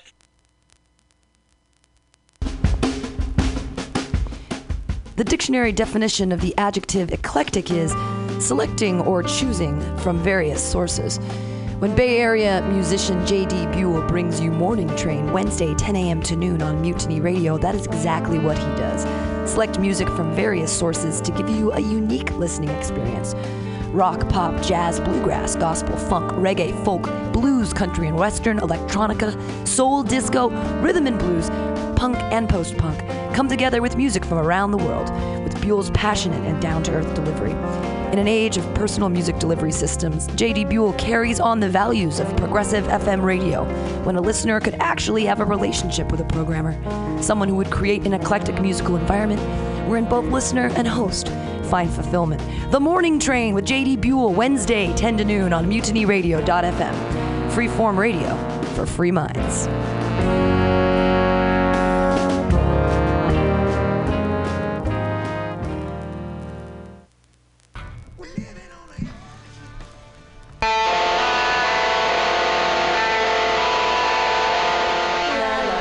This is the story of 3 strangers hosting an open mic. When comics stop being polite and start getting real. This is the Sick Sad Open Mic. Every Tuesday from 8 to 10 p.m. and every 4th Tuesday is our Sick Sad Showcase. Brought to you by Adrian Villalone, Valerie Vernali, and Katie Carnes. See you there, angsties. You're standing on my neck. Good evening there, my friends here at MutinyRadio.fm. Chester Cashcock here, and giving you my love and regard as well as movies over there. And I just wanted to let you guys know that anytime I go swimming in my vault of rare coins and piles of filthy cash, I can't help but listen to Pamtastic's Comedy Clubhouse every Friday from 8 to 10 p.m. I mean, if anyone who knows anything about comedy knows that Pamtastic's books the best of San Francisco and beyond's underground comics. It's a great showcase, and they have a fun time at Pamtastic's deep in the Mission District, where you can laugh off your tushy for a mere $5 every Friday to 10 p.m. And I laugh because $5, I mean, that's what I use to wipe my tushy with. So to laugh it off for a mere $5 is indubitious. But if you can't make it to Mutiny Radio, well, don't even worry. Don't fret at all. You can simply download the podcast post-show and giggle in the comfort of anywhere, like your Aspen summer home on the mountain ridge with the kayak feeling. So all you got to do is just go to podcastics.pcrcollective.org/comedy clubhouse, or you can listen live every Friday from 8 to 10 p.m. as your host Pam Benjamin brings you the best comedy from San Francisco and beyond the universe. And what's better than the universe? It's a cash cock, honey. Yeah.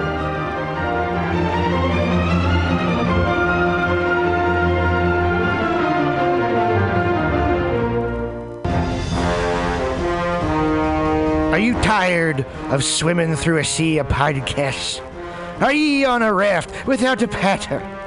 Well, gather around me, sea dogs, and get aboard me pirate ship as we set sail for the seas of MutinyRadio.fm. From there, you can captain your own pirate ship as you sail through over 44 different shows for all of your listening pleasures. They've got live comedy to small business advice, LGBTQ friendly to sports, vinyl to gutter punk. MutinyRadio.fm has the best programming the internet ocean has to offer you. I bet my peg leg on it, or I ain't scurvy shit-faced McRat.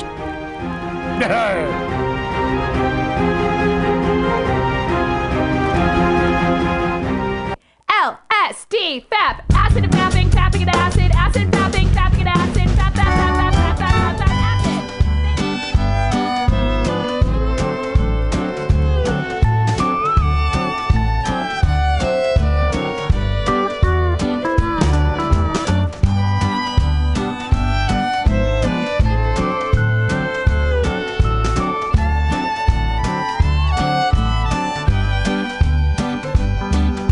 Please don't leave me anymore, darling. Partings are so sad, my dear. For you're the only one that I love, darling. Can't you tell that I'm sincere? We were happy once, my dear, happy as could be.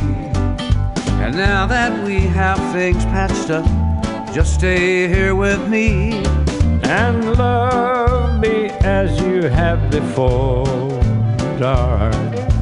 For I'm so in love with you.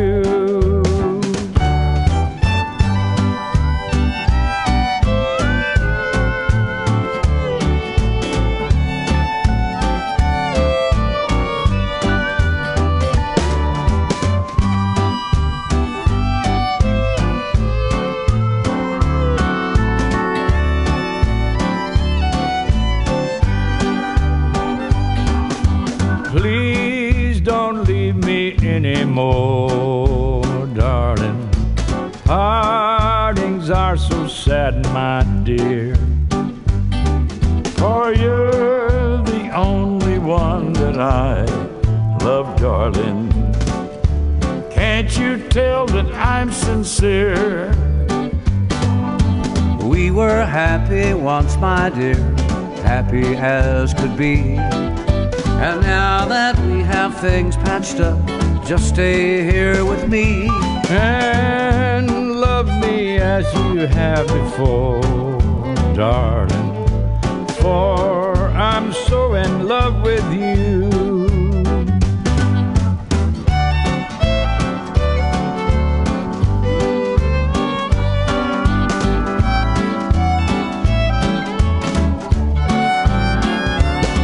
And love me as you have before,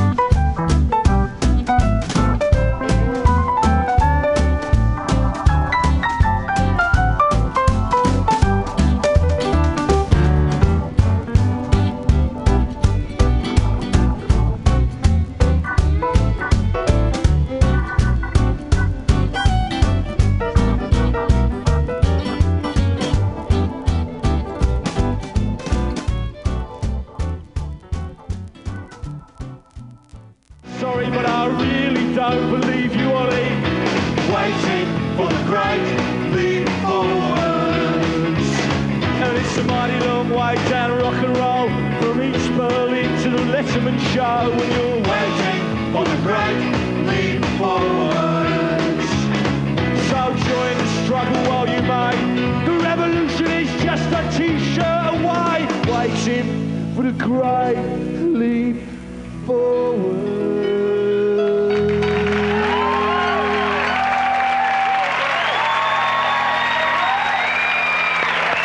Hi, Billy. Pleasure to meet you. Pleasure to meet you, Thank you man. for being here. Have a seat.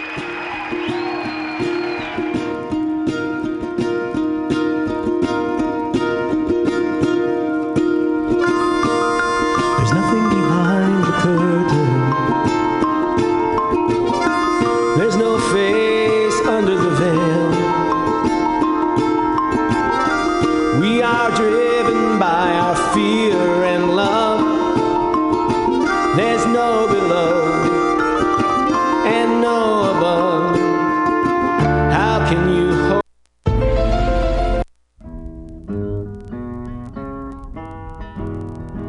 Now, this is the blues. That was a white man had the blues. Cause nothing to worry about. Now, you lay down at night. You roll from one side of the bed to the other all night long. You can't sleep. What's the matter? The blues has got you. You get up and sit on the side of your bed in the morning. You may have a sister and a brother, mother and father around, but you don't want no talk out of them. What's the matter? The blues got you. Well, you go and put your feet under the table, look down in your plate, got everything you want to eat. But you shake your head, you get up, you say, Lord, I can't eat and I can't sleep. What's the matter? The blues got you. Want to talk to you. Hear what you got to tell them. Good morning, blues. Blues, how do you do? Good morning, blues. Blues, how do you do? I'm doing all right. Good morning, how are you? I lay down last night, turning from side to side. Oh, turning from side to side. I was not sick, but I was just dissatisfied. When I got up this morning with it, was walking around my bed. Oh, with it, was walking around my bed.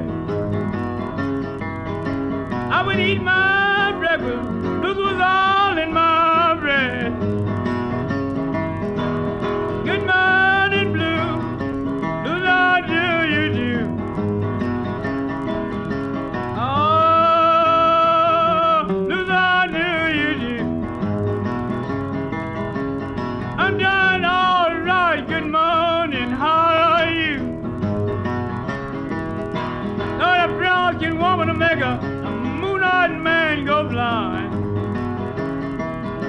Oh, she will make a moon-eyed man go blind. And a jet black woman make you take your time. Good morning, blue. Blues, how do you do? Oh, blues, how do you do? I'm doing all right. Good morning, how are you? And inject politics into the physician-patient relationship. I'm stunned that this POS bill would get this far, and I'm ready to call for action. If Oklahoma Governor Mary Fallin signs it, she may very well kiss her political career goodbye. She's in a bad spot. Damned if you do, and damned if you don't. A young activist named Guy Stewart.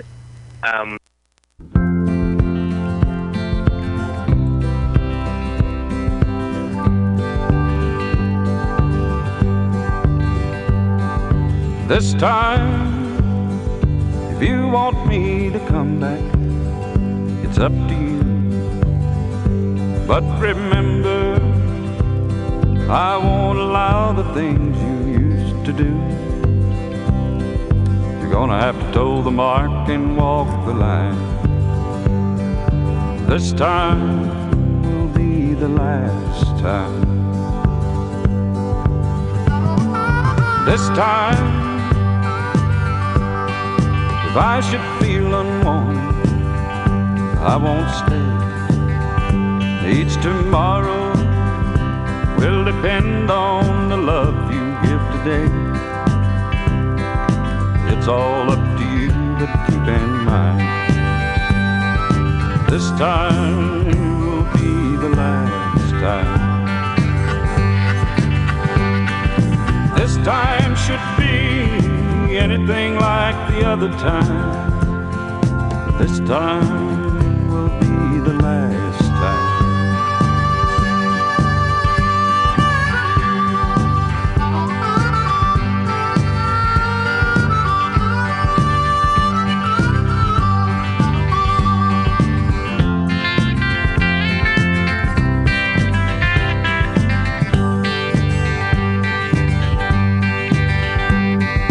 This time should be anything like the other time.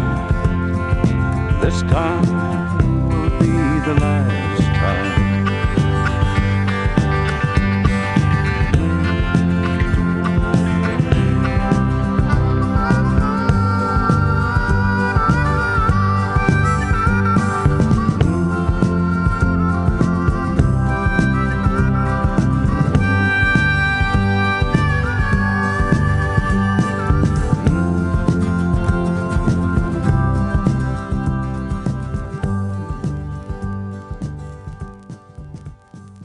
Paid for by the committee to stop injecting bleach into the eyeballs with needles.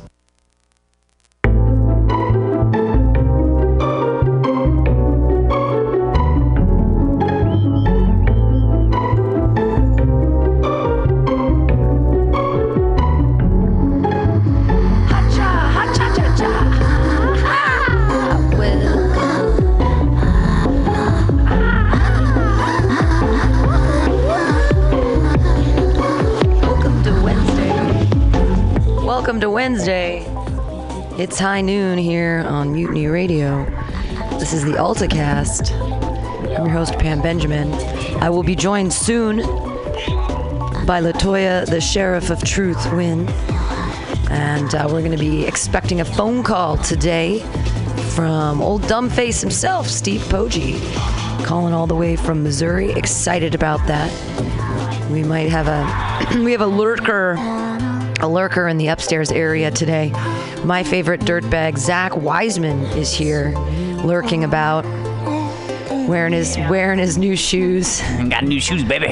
New Toms, brightly painted, so he won't get hit by a car, wandering the streets at night, because you're a nihilist. Yeah, there he is. That's true. Definitely believes in abortion because nothing should live. Nope. No lives matter. Remember that. No lives matter. You think your life matters, you're an arrogant idiot. Yeah, no lives matter. No, it's true. All the time I just have to remind myself that I'm a nothing nobody. It's fine. We all are. It's just living in San Francisco as a nothing nobody. It's great. Today our special rap by Hot Dirty P and the Sheriff is going to be about Mike Pence, our Vice President of the United States. What wonderful sexist things he has said. He is really interested in the inside of my uterus, and he's interested in gay people.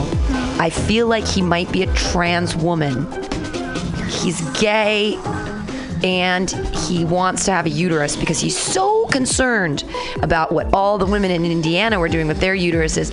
And my favorite thing he did was make when you have an abortion, you have to have a tiny funeral, tiny caskets. I was really excited actually because I thought it would be really good for dollhouse makers, people that made dollhouse furniture from scratch. I've done that before, glued things on, gotten all anal because I had a lot to do with my time.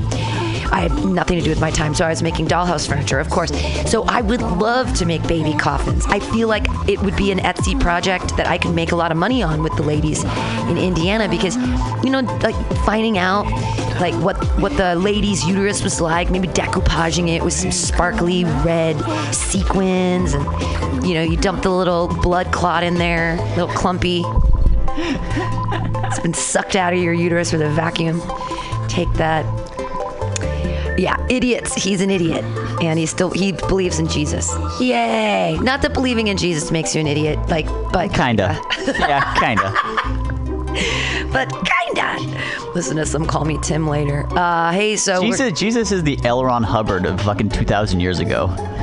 Right, he came up with no, that's not Jesus.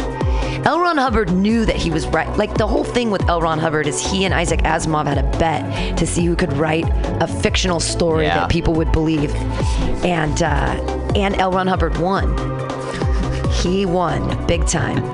And now they're making, what was that terrible Well, how do you know that wasn't Jesus and Muhammad? They're like, yeah, I bet I could do it. Because Jesus wasn't into money. He wasn't a capitalist pig dog that started a religion just so maybe it was a gentleman's bet. The gentleman's bet between Muhammad and Jesus. Who can make the biggest? I'm going to make him walk around this weird pillar. I'm going to make millions of people walk counterclockwise or clockwise. I don't even know which way they walk around. Millions of people. We're going to make it their goal in life to walk around this thing 7 times. It's so scary. I don't deal well with crowd dynamics, so I'm sorry. I'm never going to Mecca. So we'll start today with the socialist news coming to you from Gnarl. Not that Gnarl is socialist, but this show is a socialist show, and I give you the news based off things that I'm interested in. And what is that? Number 1, abortion, keep it legal. And number 2, drugs, legalize them. Legalize them, yeah. Drugs. We should start with drugs just because Zach's here and he doesn't care about uteruses. Nope, or babies. This was just released yesterday. Homeland Security Chief, marijuana possession is grounds for deportation. Surprise! Really? So I could have some weed and then get a vacation out of it? Right. Well, sadly, you were born in Alaska, which, although I think we wish it was another country that we didn't have to take from, but you were born in Alaska, so you're an American, so you will not be deported. Maybe they could deport you back to Alaska. That'd be cool. To be with the rest of the people up there, the crazy people. It's just... They're crazy. I'm sure they have great comedy up there. I'm sure there are some great... No. Okay. No. But marijuana possession is grounds for deportation because ICE is the new ISIS. Oh, yeah. Right? American ICE. American ISIS. Be scared. Fear. General Kelly echoes 45 commitment to escalating the drug war. DPA, war on drug is war on immigrants. War on drugs is war on immigrants. Sad face. In a speech yesterday, Homeland Security Secretary John Kelly announced that the 45 administration would use marijuana possession as a reason for deporting immigrants. ICE will continue to use marijuana possession, distribution, and convictions as essential elements as they build their deportation, removal, apprehension packages for targeted operations against illegal aliens living in the United States, he said. Marijuana is currently legal under federal law. Currently illegal. I was like, did I read that wrong? Marijuana is currently illegal under federal law, but 8 states have legalized it for adult use and 28 states have medical marijuana laws. Individuals following state law would be exposed to deportation. What? Whether it's the construction of a wall or deporting individuals for marijuana possession, the Trump administration has signaled its desire to use the drug war as a tool to persecute immigrants, said Geronimo Saldana, policy manager at Drug Policy Alliance's Office of National Affairs. It's outrageous to think that anyone following medical advice under state law would be subject to deportation. This is insane. Yeah. They can come into California. This is insane. So the federal ICE can come into California. This is going to be so bad because this totally the whole 911 Good Samaritan law that we've put into effect in California and a bunch of other states, that basically negates that again and says, so the 911 law is if someone's overdosing from heroin or they're dying from a drug something, if you call 911, they will not prosecute you and you'll be okay. But now they're saying if marijuana is grounds for deportation, that is so fucked up. That means that anything is grounds. So if someone does the 911 call and they get there and then they say, show me your papers. This is your papers. Show me your papers. This is awful. Show me your rolling papers. Show me those papers, bro. Show me your rolling papers. Oh, yay. LaToya's here. Oh, she's changed her hair again. Yay. So just to catch you up, LaToya, the Homeland Security Chief just said yesterday, marijuana possession is grounds for deportation. So that's happening now. We'll keep going. The Trump administration has nefariously used the drug war as a way of tagging immigrants, and yesterday's statement is merely another example of this tactic. Uniquely, though, the desire to deport people for marijuana use demonstrates the conflict between state and federal law on marijuana and the necessity to end federal prohibition. We hear talk about ending the state versus federal conflict on marijuana laws to fix the banking and tax problems, said Saldana. But the Kelly statement shows that there are far more dramatic consequences for our nation's disastrous drug policy. Under the Obama administration, simple drug possession was not a priority offense. Taken alongside recent statements and actions by Attorney General Jeff Sessions, it is clear that the drug war is being escalated. Recently, Republican Raul Grijalva, Democrat Arizona, reintroduced the Veteran Visa and Protection Act, which would establish a visa program allowing certain deported veterans to re-enter the United States as lawful permanent residents. They would also be eligible for the existing naturalization process for military service and will regain access to their military and veteran benefits.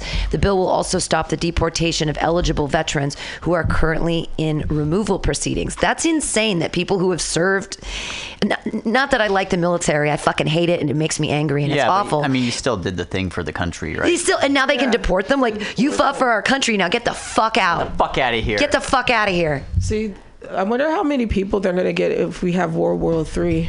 You know, well, it's coming. It is so scary. I know. Well, who's going to want to be a part of that draft? I can't even flee to Canada because I have DUIs. Yeah, I can't flee to. I have a DUI too. I can't flee to Canada either. I just bought 2.5 acres in the desert at Death Valley. We can all go there. Yeah. Cool, dude. Nice. Yeah, we can start a cult. We got. We could Can we wear Nikes? Apparently, it's the size of 32.5 tennis courts. Wow. Yeah. How much? $100. $2,000. Oh, that's a really good deal. That's a really good deal. Yeah. They're slashing prices. Yeah. No, it's good. Do you have to pay property tax now? $11 a year. Wow. Can you afford that? I don't know. I could probably do that panhandling. Right. That's like on the good highway news. that one car drives on Dude, every I wish now I could and make then. fucking $11 panhandling. I could probably make $11 a year with a metal detector walking around on my property. That is a dropping shit in Death Valley. You're just gonna find dead people. Or hidden drugs or hidden money. Because when people do bad things and they get in trouble, they hide things. You might find Jimmy Hoffa. Hide them in the desert. There's a weird mine out bodies. there that they say they can't find parts of. I was just reading about the territory on Wikipedia. Let's go out there. There's a weird mine. I'm going out Sounds there in a couple weeks. like you're gonna find some silver in them hills. Can I come? Yeah, you wanna go? Fuck yeah. I want to go to Death Valley. Fuck yeah. It'll, start your own Burning Man. It's gonna be great. I mean, or whatever. Yeah, out there. We are going to burn a man. I mean, we're going to start fires and shoot guns, but yeah, sounds like fun. I prefer the cult idea. Yeah. Yeah. No. Can I have Kool-Aid? Kumbaya. I just want motherfucker. like, Kumbaya. I want like a modern like Jedi robe because I'll sunburn easy. Right. No. That's absolutely right. Linen is a really good fabric that breathes and is really. Yeah. You could I have bought like a sun hat and a tent and a thermarest. Right. You've got it. You've got it all together. Yeah. And I mean, it'll be just like Mexico. Where that's the thing is, I don't think it'd be so bad to be deported. Mexico's pretty fucking awesome. Yeah, Mexico's cool. We could build a tunnel from my property to Mexico. Wow. Ooh, that's a idea. big tunnel though. That's a big long tunnel because Death Valley is not that close. No, it's not Death Valley. I'm sorry, it's Barrejo Springs. Death Valley was the other one I was looking at. Barrejo Springs is prettier. Wow. It's ever been to Anza Barrejo State Park in San Diego? Probably. I Oh, really? Yeah. Dude, let's totally build a drug tunnel. Yeah. I mean, let's not build a drug tunnel. Yeah. And now Zach can find a different name for his asshole. Is that he calls it the drug tunnel? Yeah. Oh, that was. I get it. That was the joke. That was Speaking good. of tunnels, they are the Immigrant Defense Project. According to the Immigrant Defense Project, 1 out of every 4 criminal removals. Okay, wait. According to the Immigrant Defense Project, 1 out of every 4 quote-unquote criminal removals, over 250,000 deportations, involved a person whose most serious conviction was for drug offense. Last year, Human Rights Watch released a report on drug deportations, noting that thousands of families in the United States have been torn apart in recent years by detention and deportation for drug offenses.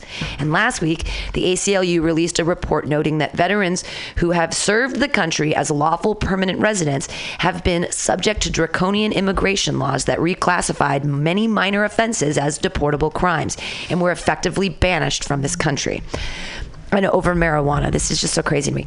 There have also been moves at the state level to prevent law enforcement from documenting misdemeanor drug crimes and therefore exposing immigrants to harsh deportation proceedings.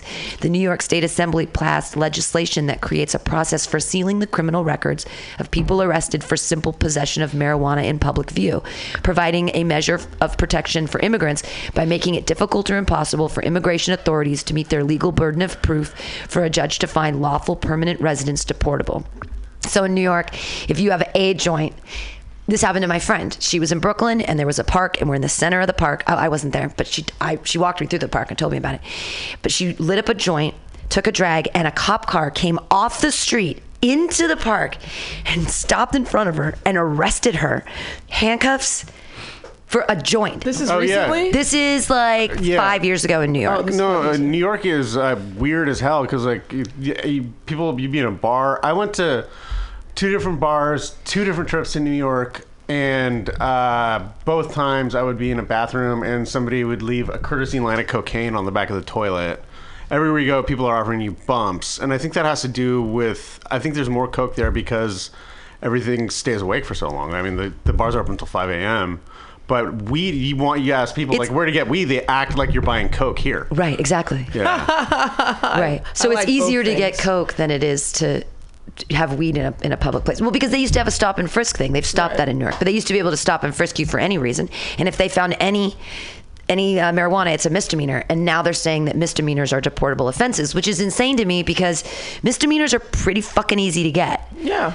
Like, the police can decide you're doing something wrong whenever they fucking want to decide you're doing something wrong. Yeah, they'll find something. They'll find something. Something's going on. Everyone's doing something against the law at some point. Like, yeah, even the cops.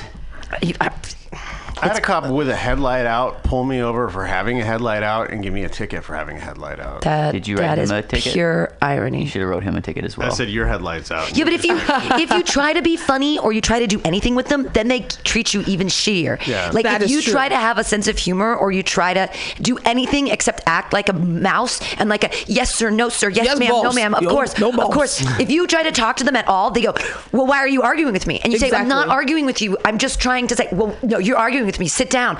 Like they really, it is not. Yeah, you they just have have no- to say, they have no I'm sense of sorry, I'm humor. sorry, I'm sorry. Whatever you think No, I did it. I don't know. I almost got a DUI one time. I was drunk, and I pulled into this. It was like a gated community thing in Vegas. They have a bunch of those, right? And I just pulled into the thing to turn around and see where I was going. And there's 2 motorcycle cops, but I already had pulled in, so I'm like behind them. They're like 20 feet in front of me, and I know they're gonna loop around, and they do, right? Some guy comes around, and he's got his bright light in my eyes, and I'm not even looking at him. I'm like answering his questions, still like checking my GPS thing. And he's like, "Why aren't you looking at me?" And I just looked directly at the light, and I was like, "It's bright." And then he's like, "All right, you have a good night." See, I wish that, that right there, that's the white privilege. Because when I told a joke and made fun of the stadies, we called them the state trooper stadies where I'm in Chicago. I was making fun of them about going to Dave Matthews concert, and I started laughing because I'm like, you guys are really going to Dave Matthews concert? Why? Why was that shit in my report? When I went to the judge. The judge, I can laugh about this now, but the judge was like, so what is this thing you were making fun of the officers about a Dave Matthews concert? And I was like, yes, I was. That's all I got to say about that. I was absolutely. just like, wow. So much for the sense of humor, fucking cops. It's like if you're a cop or maybe even in the military, it's just like you're already kind of just a fucking idiot anyways. Like you maybe graduated high school. That's funny right there. Yeah. Because you're not and bright. you're probably angry at the rest of the world, and you got a gun and you got the right to use it. On anyone. I'm angry at the world, but I try to only take it out on small children. I'm kidding. I'm really nice to kids. I give them cookies behind their parents' back all the time. That's how you befriend a child. It's so easy. Just cookies all the time. Sweets. Or marijuana. Just kidding. I would never give a child marijuana. I would. I wouldn't. The only time, I mean, they can't get, I mean, it's been 10 years since I did this, more than that. But when I was 25 years old, I was teaching continuation high school in Davis, California, and it wasn't continuation in the normal sense. It was like girls who had babies and they were in trouble, and it was through Clinton, so they had to sign off on 40 hours a week, and that's how they got their welfare check. But they had to come to my classroom. Anyways, there was a girl who was like 16, and I actually became kind of like friends with her because I was 23, 24, 25, in that age, but we were hanging out, and she was like, will you sell me weed? And so I sold her weed once, and then I asked her once when I did something, I'm like, will you sell me weed? So we bought weed off each other, which is like terrible. That's